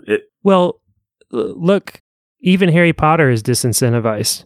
So Lucy is in 6th grade, and she's been reading a Harry Potter book since Christmas break. And the reason she's been reading it since Christmas break is because she is not going to hit her 1st quarter or her 3rd quarter AR goal because Harry Potter is too big. And so she can't accumulate enough books. And so she has to keep pausing reading Harry Potter to go read a bunch of junk little books that she can take tests on so she can hit her 3rd quarter AR goal instead of just finishing Harry Potter. So Harry Potter is too much. Yeah. Right? It's wild. Yeah. My 2nd grade daughter has been trying to work through the Narnia books, but Narnia is outside of her AR range. It's too high. And so she has to keep stopping and going and reading the junk. Like, she's in 2nd grade. She's read like the Howl trilogy. She's working through Narnia. She's a good reader and she's interested and excited, but she has to keep stopping to go and read these like little, like tiny, like, I don't even know, books about almost like picture books type things because it has to be in her 2nd grader thing. And she has to accumulate enough of them. And so you just like create this culture of addiction to junk food. Mm-hmm. And then you turn around, and I'm sitting there looking at Lucy in 6th grade or Peter in 8th grade and thinking, I was in 5th or 6th grade when I read Huck Finn. Yeah, that's when they like threw stupid Great Expectations at me and stuff like that. 1980. The idea that you read Pride and Prejudice at 14 and Peter is almost 14, and it's like, he's not there. Yeah. It's an uphill battle to get him there. And the private Christian school is working against you. Get your kids out of public and private education. Are you paying attention yet? Peter had been trying to read the Iliad because he'd gotten into Rick Riordan garbage through AR stuff. But poor guy. Yeah. And then you see all the studies about college-age kids who can't read beyond a 4th grade level, or high schoolers that test at, and it's just mind-bogglingly pathetic. And then you go and you sit on your lawn and you yell at clouds and shake your cane. Yep. Yeah, point being, I guess we were talking about, I think what we're actually doing is mourning the fact that the world is working against people being able to come to Austin and really benefit from her. Well, and it's like if you're right crippled, away until they've had we can't just throw you on a treadmill if you're crippled. You can't just say, here's a book of wisdom. You have to have enough wisdom to access the book of wisdom. And unfortunately, people just don't have the foundation built anymore for a lot of these things. Yeah. Well, and even, I mean, I remember having the same sort of experience reading Emma, having read Pride and Prejudice twice, coming into Emma and being annoyed for a while and not really fully ready to trust that Austin wants me to hate Emma and mock her. It's like, who is this brat? Why are we reading about this? Yeah. It's like, okay, my mistake. I didn't give Austin enough credit. Yeah. We've all been undernourished, so I'm not. Yeah. All right, guys. Well, how many carriages out of 14 do you give to Pride and Prejudice? And any final thoughts on this novel, Brandon? Man, final thoughts on this novel. It's like, I mean, what do you say? That everybody should go out and read this book? Sure. Yeah. The Mona Lisa is good. What I have to say is you cannot count on anybody to prepare your kids. Yeah, I think that's what I was going to say. To be ready to read Austen, but you have to figure out how to do it, and you have to be proactive from a young age. And I thought I was, and I'm still behind. Yeah, I think that's the point to take away, is that you as parents should be proactive and be looking for ways to help your children fight against the current of where our culture is, because it's not an you guys are absolutely right. An exaggeration to say that the world is working to just make the Western canon obsolete. They are, and part of it is this stupid tendency, like you were saying, with the AR readers, and everything is becoming about. People have gone the opposite extreme. They think that just any reading is good reading, and that's absurd. Mm-hmm. You need to read just like you want to eat what's good. You want to read what's good and healthy, and so there are ways to help your children get ready for Jane Austen, but most likely just throwing them into the AR public school, private school system is not going to be enough. So, and hey, it'll be really sad. I guess that's my takeaway, is it will be really sad if we have a complete generation who loses the value of Jane Austen because they haven't been prepared for it. It'll be on us. It's a failure of our generation to not prepare the next one for loving and appreciating things. Nobody went out of their way. And my mom did. I should give credit where credit's due and not be a jerky face. But I don't think that many people went out of their way to prepare me. I think a lot of what helped was just being interested in a wider range of Harry Potters. So I didn't just read Harry Potter. I read The Count of Monte Cristo, and I read Sherlock Holmes and Tarzan and Fu Manchu, and I liked adventure. I liked hero's journey stuff. I, for whatever reason, by God's grace, was able to get a broader range of styles and of, it's like if you grow up watching old movies, your brain doesn't have to adjust every time you see something black and white. I think my brain was just more used to, this is how people from the Victorian era put together a paragraph. This is how a Russian puts together a paragraph. This is how a Frenchman puts together a paragraph. I just had a little bit more of that, and I'm sure that helped me a lot when I came to someone like Jane Austen. I've been thinking along the same lines of just the real thing to do here is not even so much push classics as push genres. Yeah. Like, if I can get your brain into the reality that there is more fun to be had than hero's journey adventure stories. Mm-hmm. And so I'm working different angles with different kids, but whether it's like, if I can get somebody into Agatha Christie, or it's kind of candy detective stuff, but hey, that's a whole world of stuff out there. Yeah. I think if you can get people to be by genre, and if you can get them to see where their favorite genre existed in other times and places. So you like the hero's journey, then here's what a sword fight looked like when Errol Flynn did it. It's actually not that different than when Luke Skywalker did it. Can we learn to derive some of the same excitement from older places where your brain has to do a little bit of adjustment? I don't know. That's what helped me a lot. Or that there's varying degrees of excellence within that genre. Mm-hmm. So. Yeah. Well, everything's doomed. Society is going down a toilet. But hey, we live in a world of Wickhams and Lydias. We live in a society. At least we have Tolstoy in his greatest novel, War and Peace, right? Yep. No. Wait. Tolstoy in his greatest novel, Anna Karenina. Guys, please don't duel. I think you might need to shut off the podcast, Nathan. All right. Oh, boy. You know what? It is close to high noon, and came here to talk Austen and to kill a man, and fresh out of Austen to talk about. Whoa. Wow. I guess you're just going to have to kill somebody. Wow. All right. Well, For legal reasons, I'm going to shut off the podcast now, folks, and maybe we'll be back in a second with some donor shout-outs. I hope, and assume with all three of us, I think we'll work this out in an amicable, peaceful manner. Goodbye. Oh, man, folks, we're back. We just took a break. I know it sounds like it's all the same thing to you, but actually there's been a little time in between what you just heard and what you're hearing now, and I do not know how to tell you what happened. I don't know. It's hard to kind of wrap my own head around, and it's hard to put into words. Maybe I'll let Brandon. I mean, you are I don't know if you'd call yourself the instigator, the instigatee.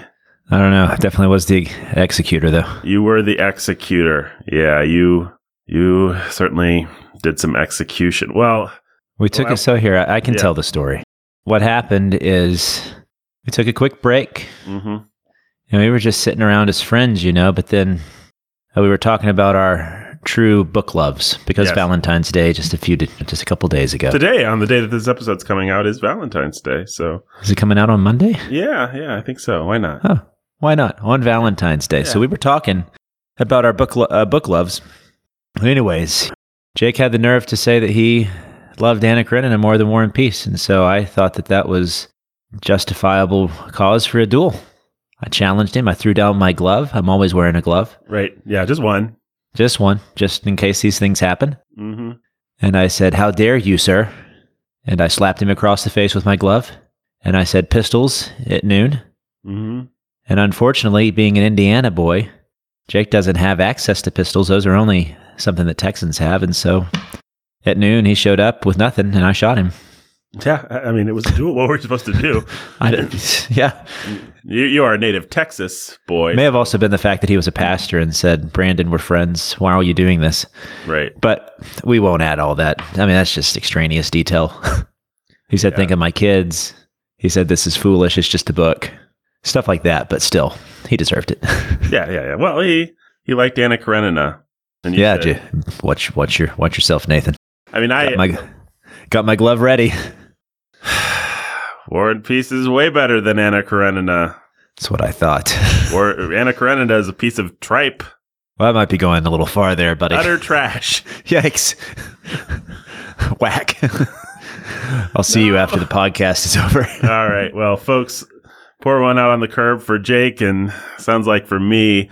But let's do some donor shout-outs. One last donor shout-outs, perhaps, before Brandon becomes the sole proprietor of this podcast. Maybe me and Jake will be ghosts, so we'll be the sole SOUL proprietors of this podcast. That was everybody's favorite thing, was Ghost Brandon. So I think that having Ghost Nathan and Ghost Jake for an entire year will be everybody's new favorite thing. Yeah, no, I mean, people love that. I mean, the amount of letters, the support, the money that poured in for that.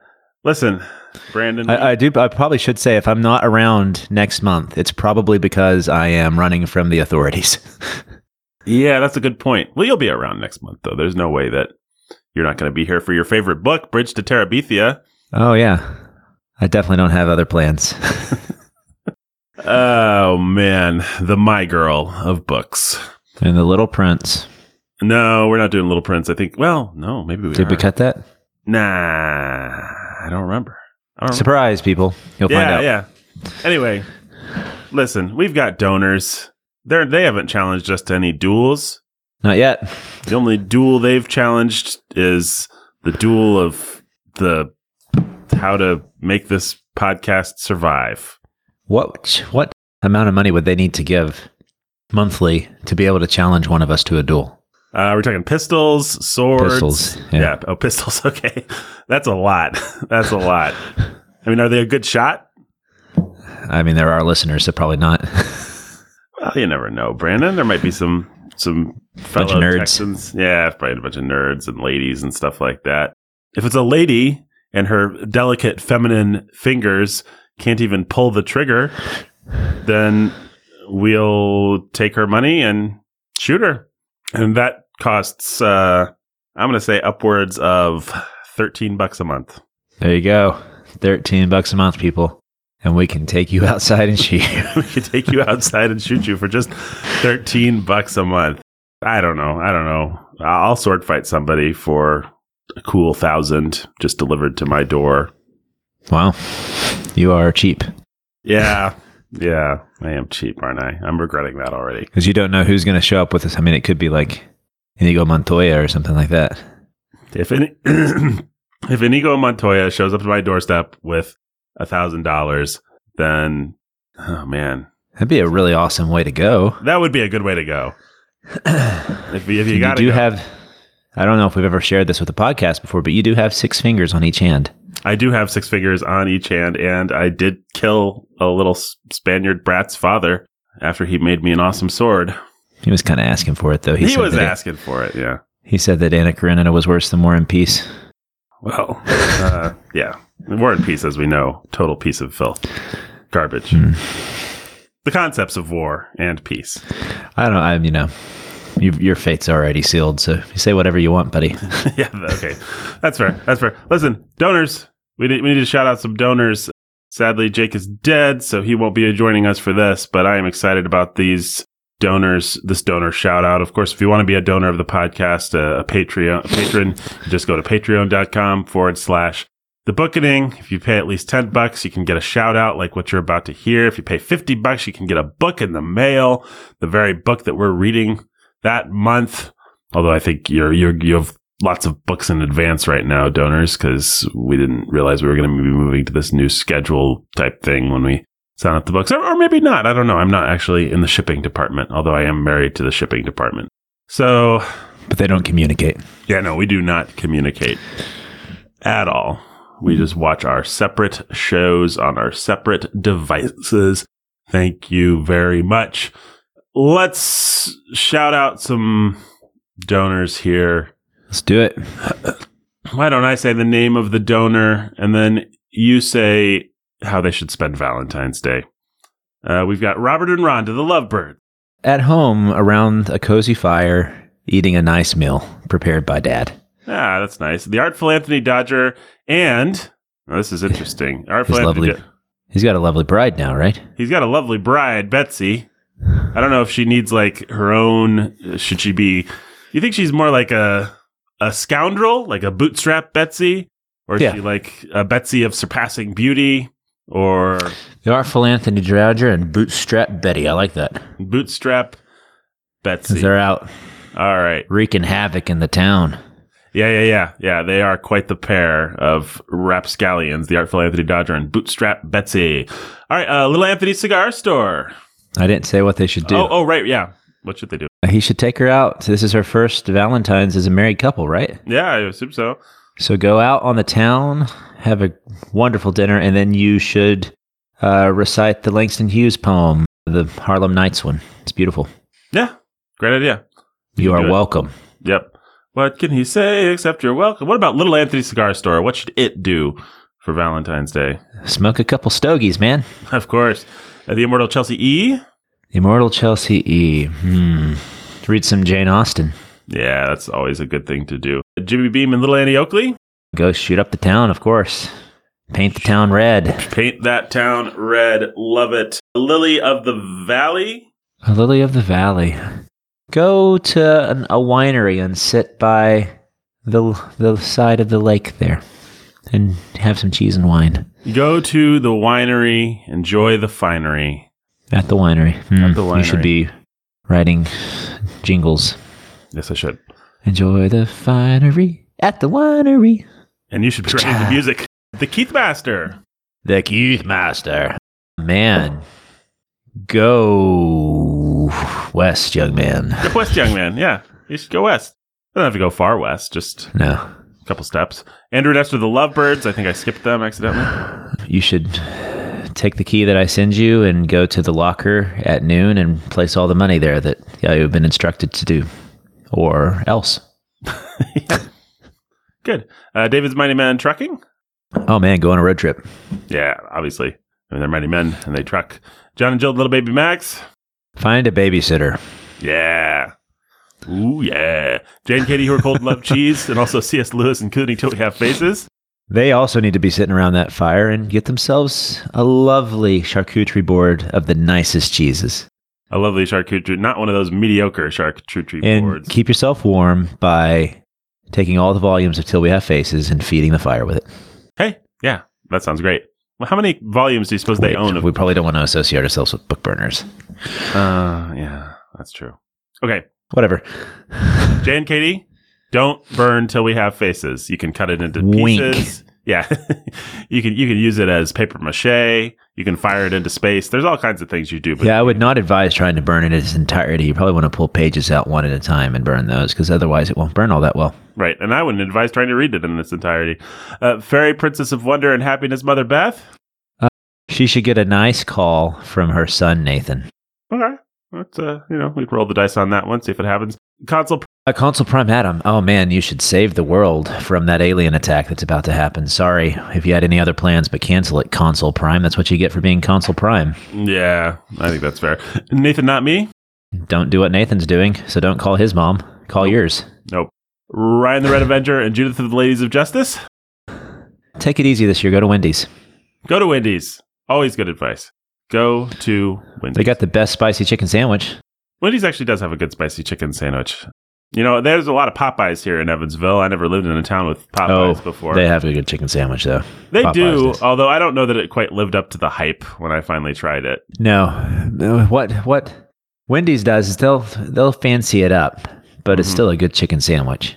Yeah. And I probably would say better than Chick-fil-A, even though that might get me murdered by some You know of what our might listeners. get me murdered? You know who I think has one of the better chicken sandwiches? I hate to say it, but McDonald's. McDonald's does. The McChicken is pretty good. When they entered the Popeyes race, it was... You want to know who's better than people give them credit for? Who's that? McDonald's. Just in general? Hot take. Yeah. Yeah. I mean... People love to hate on them, but man... People are jealous. It's funny that we're the ones saying this. How many have you served, people? McDonald's has served like 1 billion or something like that. Yeah. Number of customers served by you, 0. Half of those servings were between me and Nathan. Yeah, exactly. We've each eaten 500 million times at McDonald's. Whoa. Quarter billion. Yeah. Let's be modest. Yeah, let's be modest. People were tempted to really flatter us there, but we're being modest. Did I say DJ Sammy G? Oh, they should go to the discotheque. Oh, yeah. And do please pronounce the whole thing. Don't shorten it to disco. No. Benny and Dana Tiberius? Take a trip to Rome. Take a trip to Rome. Now's the time. Now, should they do as the Romans do? When in Rome. When in Rome. Okay, but like on the airplane, no. No. But as soon as you cross that airspace into Rome, you better. Yeah, do as the Romans do. Eric and Catherine from Yon Window Breaks? From Yon Window Breaks. They should go to one of those nice tower restaurants that have windows all around it and that spin. Mm-hmm. What if Yon Windows break? I guess hold on for dear life because you're pretty high up and I bet there's a lot of air suction. Yeah. That would stink to get sucked out of. Did you ever hear the Superman joke? I don't know. There are two guys at a bar. I just kind of spoiled it by saying it's a Superman joke, but whatever. Two guys at a bar. They're both drinking, and then the one looks at the other and says, "Hey, man, do you know that if you jump out the window over there," so they're at this nice bar at the top of this high-rise building. Mm-hmm. He says, "If you jump out the window over there, the air currents will catch you and you'll float." And the guy says, "No, I don't believe it." And he says, "If I'm right, you got to buy me a drink." And so the guy says, "Okay, sure." Because they're already pretty drunk, and he doesn't even think the other guy would have the nerve to do it. Well, lo and behold, he gets up, he jumps out the window, and there he is. He's floating. The air currents have caught him, and so he pulls himself back, and he says, "Okay, you owe me a drink now." And the guy buys him the drink, and he says, "You know what? I'm going to try it too." And then he takes off running, jumps out the window, and he falls, and he falls, and he falls. And then the bartender turns, and he says, "You know what, Superman? You're a real jerk when you're drunk." Oh, it was Superman. Wasn't that great? That was great. Have you ever had someone set you up for a joke, like your significant other or a friend or somebody is like, "Tell that joke," but they include the punchline, like, "Tell that to get to the other side joke," the one about the chicken and why it crosses the road, and then or even an anecdote, like, "Tell the one about that ends with you sitting in a pile of donkey stuff." And you're like, and that ruins the joke, just like I did. Yeah. Did you ever think that maybe we've all been misunderstanding the chicken joke, and it's actually extraordinarily dark by what it means by the other side? Because the chicken gets run over, and therefore it goes to the other side. Why did the chicken cross the road to get to the other side? That's interesting. Mind blown. My mind is blown. My mind is blown. It is interesting to me. I do think about this joke a lot. The most famous joke is a meta anti-joke, like with a non-punchline. Like it's funny because it's not funny. It's funny to me that the most famous joke would contain those qualities, but maybe it also contains the qualities of dark existential angst that you just brought to it. So you can always count on me to bring the dark existential angst. Yep, Mister. You're wearing a black T-shirt. Yeah. Yeah. It's dark green, actually, but who's counting? The dark green existential angst. Where were we? Did we just did Professor Eric and Catherine Brown window breaks, which brings us to Professor and Lady X? They should go listen to a nice scholarly exposition of something. I'm sure you can find one on Valentine's Day. Yeah. I mean, any episode of The Bookening basically is that. That's true. Just listen to The Bookening. Yeah. I mean, they basically got done listening to a nice scholarly exposition. So what about Lavender's Green, Dylan? You should buy some flowers for your beloved. You should buy some flowers for your beloved. What about Noah Constrictor? Go to the zoo, to the reptile house.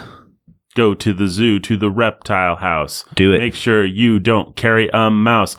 Otherwise, the reptiles will go for you, because that's what a reptile do. They will get that mouse in your pocket, then they'll grab your little heart locket and pull it till you strangle and turn blue. That's what reptiles do to you.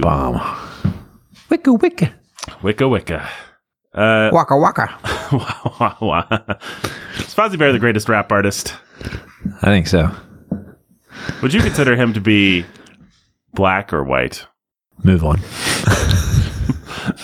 Maricheap. Oh, she should go to the reptile house of the mouse. Yeah, the reptile house of the mouse.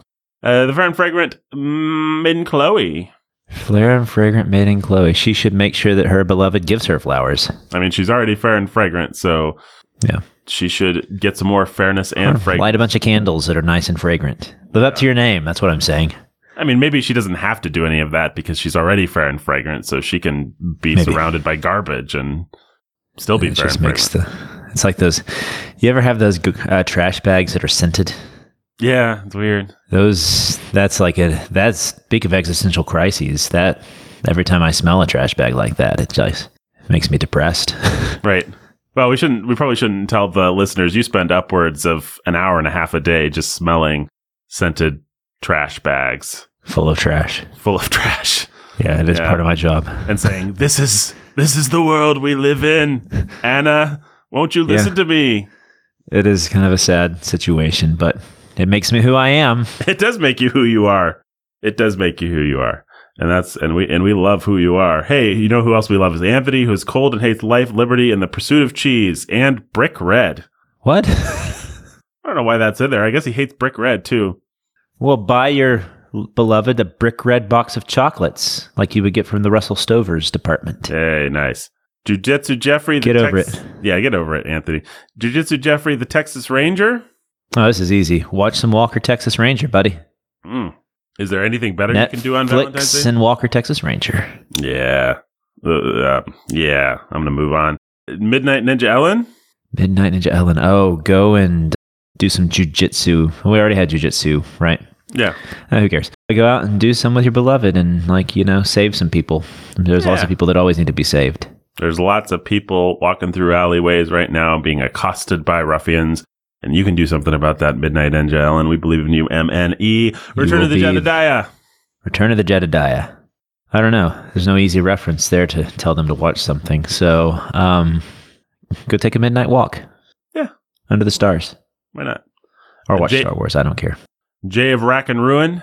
Jay of Rack and Ruin. Read some poetry together. Yeah. Or by yourself if you have no one to read it with. I don't know. Yeah. Can't add anything to that. I mean, that's just what he should do. What about Timothy the Rider at Dawn? Oh, wake up early in the morning and go for a nice horseback ride. At dawn. At dawn. That's kind of your thing. What about Eric and Kate, the Camp Champ Kings, who are warm and love bees? Oh, man. You should go camping in a honeybee farm. Yes. It won't be very warm, though, so you might want to take a heater. I mean, you could go camping in a honeybee farm. Unless the bees sting you and you're allergic, then I do think that leads to allergic reactions that would warm your body. Yeah. So, always good advice. Yeah. I really don't have anything to add on that one. Maddie, Matt Man? Matt Man. You should also go join those others who are doing some crime fighting, because you are the hero that Gotham deserves.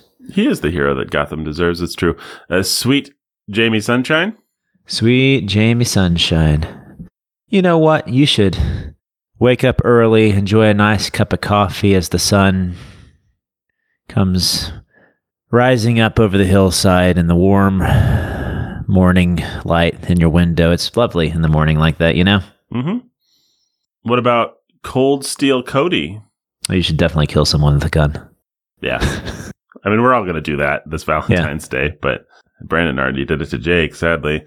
Yeah. Oh, what about, this is an interesting one, Jacqueline the Librarian Barbarian. Whew. You should go into the library and read your favorite book dressed as Xena the Warrior Princess. Mm-hmm. And then books won't be the only thing people are checking out. Whoa. That might lead to a Valentine's Day date unless you're married, and then it'll lead to your husband wanting to take you on a Valentine's Day date. I don't know. Or I think we should move on. Just saying, honey, please don't go to the library dressed as Xena the Warrior Princess. That's true. I have a story about Xena the Warrior Princess that I can't tell on this podcast, but if that's for the After Dark episodes that'll be coming out occasionally. It would be the After Dark, although it doesn't involve anything that I did, just something that I... Should we drop some After Dark episodes on our Patreon page? Yeah, probably. Probably that's a great idea.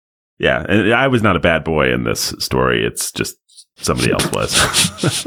I don't know. John Bombadillo, Bomb Diggity, and Captain Neil, his mate. You guys should go traipsing through the forest, singing that weird Goldberry song from Lord of the Rings. You know, I think they should traipse through the city. No one ever traipses through the city. They just traipse through the city. Yeah. Singing that Goldberry song. It'll be that much more interesting for everyone who sees you doing it. Exactly. Wow, Brandon was really offended that I took it upon myself to improve it. It's actually, you improved it. And especially, too bad it's not fall, because then you could do it through those beautiful yellow trees that, you know, how the leaves turn yellow on campus. Mm-hmm. But instead, you're going to just have to do it through the cold deadness of campus right now. But hey, go up Kirkwood and everybody will be weirded out by you. Go up Kirkwood, everyone. Because everybody's eating outside right now. And those weird geodesic dome things with heaters inside them. Oh, do you guys we have all those? Are isolated from everyone else. Well, the important thing is we're stopping the COVID. Stop the vid. Stop the vid. Saxophone Alex. I think you know what you should do. You should play the piano for your girl. Yeah, play the piano for your girl. Because nobody wants to hear saxophone. Nope. What? Yeah, saxophones and Valentine's Day never go together. Do not go together. Saxophones and love. Don't know why you'd put those together. What about the other saxophone, Alex and Dubstep Danny? Well, he should definitely play the saxophone for his lady. Yeah, I guess so. What about Ryan, the Terror of Texas, and Eric of the Cream and Crimson, who are no longer stuck in the cold, but please do send cheese? You should take a trip to San Antonio and have a meal on the Riverwalk, because it's a really lovely city. Yeah. Just don't terrorize Texas, please. Yeah, why not? What about Ben Solo? Speaking of the terror of Texas, what about Ben Solo and Kylo Ren? Oh, boy. Again, no easy references to a movie that you should watch. So you guys should wake up at midnight. Midnight on the day of Valentine's Day. So it's probably way too late to actually do this, but I don't care. Find a time machine and start reading War and Peace, and don't stop for 24 hours. Or until you die. Because you're not allowed to eat anything until you finish. Or stop talking, take a breath, anything. You just got to read. Just read. So you'll probably last, first 10 minutes and you'll pass out. Yeah. But what better way to spend Valentine's Day? What better way to spend 10 minutes before you die? John, the Cosmic King of Chaos? Oh, you should definitely find the Infinity Stones, buddy, and live up to your name. Yeah, John. Live up to your name. Your woman will be very impressed by all the power. Yeah, well, Mrs. John, the Cosmic King of Chaos, she is obsessed with power. Yeah. What about Matthew the Mind Flayer? Very dark patron, Matthew the Mind Flayer. Find a way to make it into the Upside Down and have a nice meal over there. Flay the minds of some of those demigorgs or whatever they are. What about Annie, are you okay? Get your gun. Any area, okay, get your gun. Go to the rodeo. If you can find one this time of year. Why not? What about Flight of the Valerie? Go to the symphony. Yeah. Thor Ragnarjosh? Thor Ragnarjosh. Find some gladiatorial battle to join in. Yeah. Find a funny rock monster sidekick if you can. He's my favorite. Yeah, that guy's pretty funny. What about Steven ... Get yourself lost and send out a signal for both rescue and love using Morse code. Morse. Yeah, no. Morse. Use Morse code. Use Morse's code. Yeah. Our good friend Morris. I hear his code is best on. I had an old man I used to work with in Illinois named Morris. It was Roger and Morris, and we would have to do projects with them. Not have to, they were great, but he talked like this, and every day when we would get to lunchtime, he'd say, "You guys want to go to that Pizza Man?"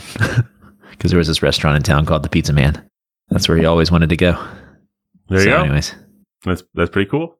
Sounds like a great guy.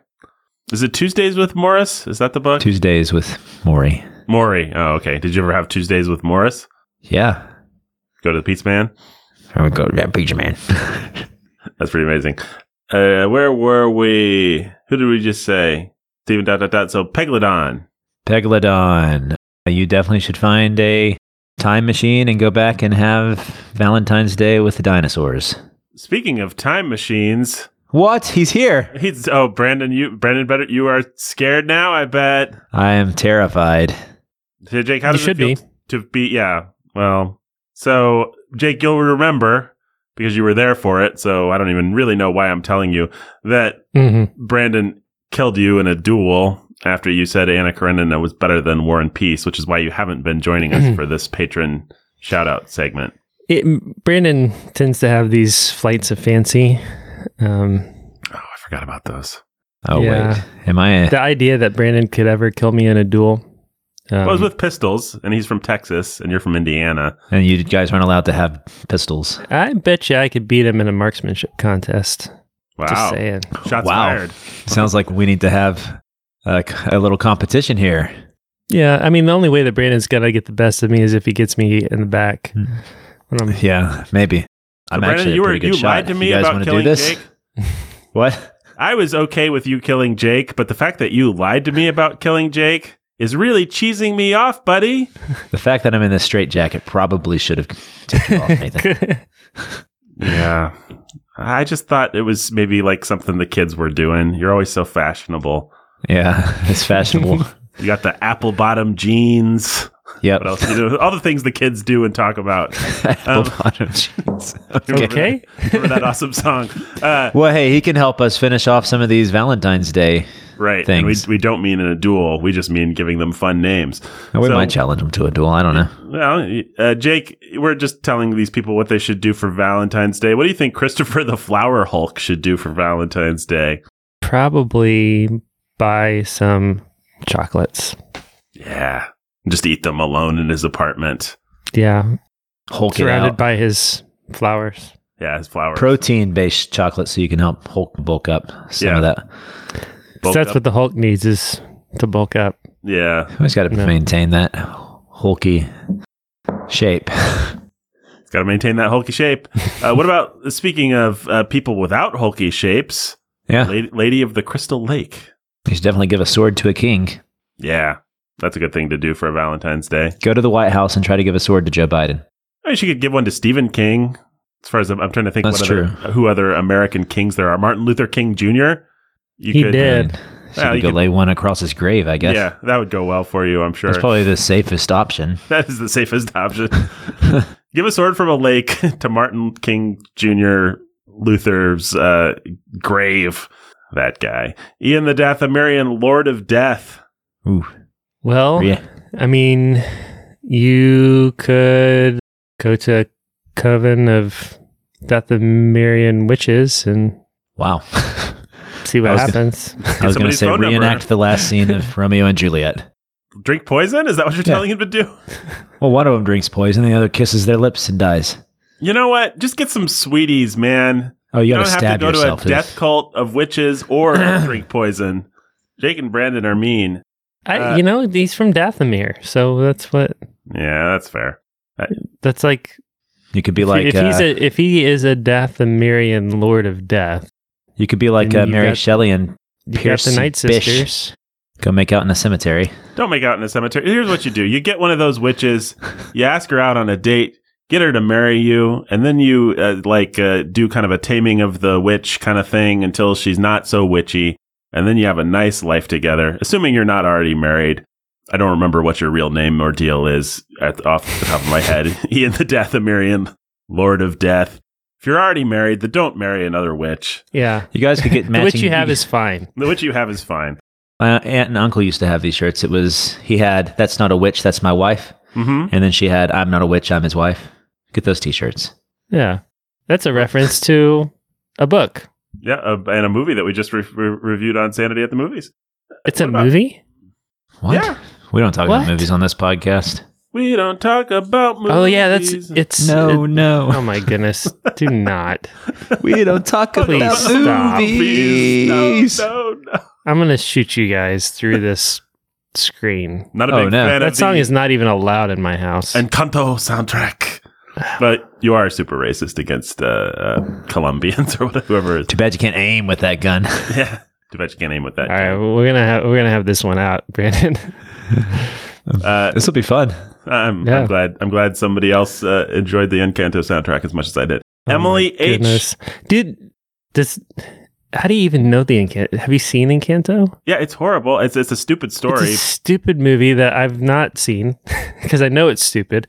And so we've not seen it. And my kids try to play that soundtrack around the house. Like, what the heck is wrong with you people? You know, it's his best soundtrack, I'd say, since Hamilton. So who cares? It's a good soundtrack. What's that saying? Hamilton was great. So what? So it's a good soundtrack. I mean, I do legitimately.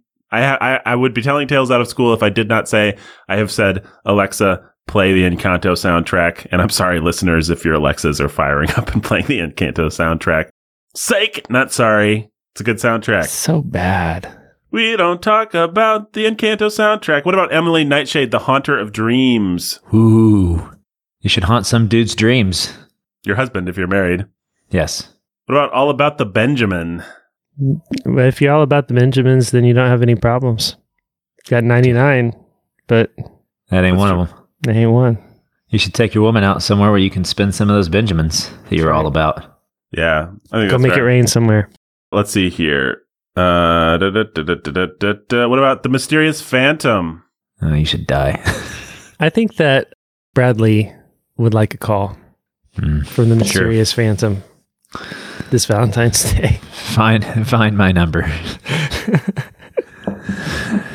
Up your donor to $250 a month, and we'll give you my number. What about Jeremy, the dark-hooded Lord of Death, and his brooding bride, Maya?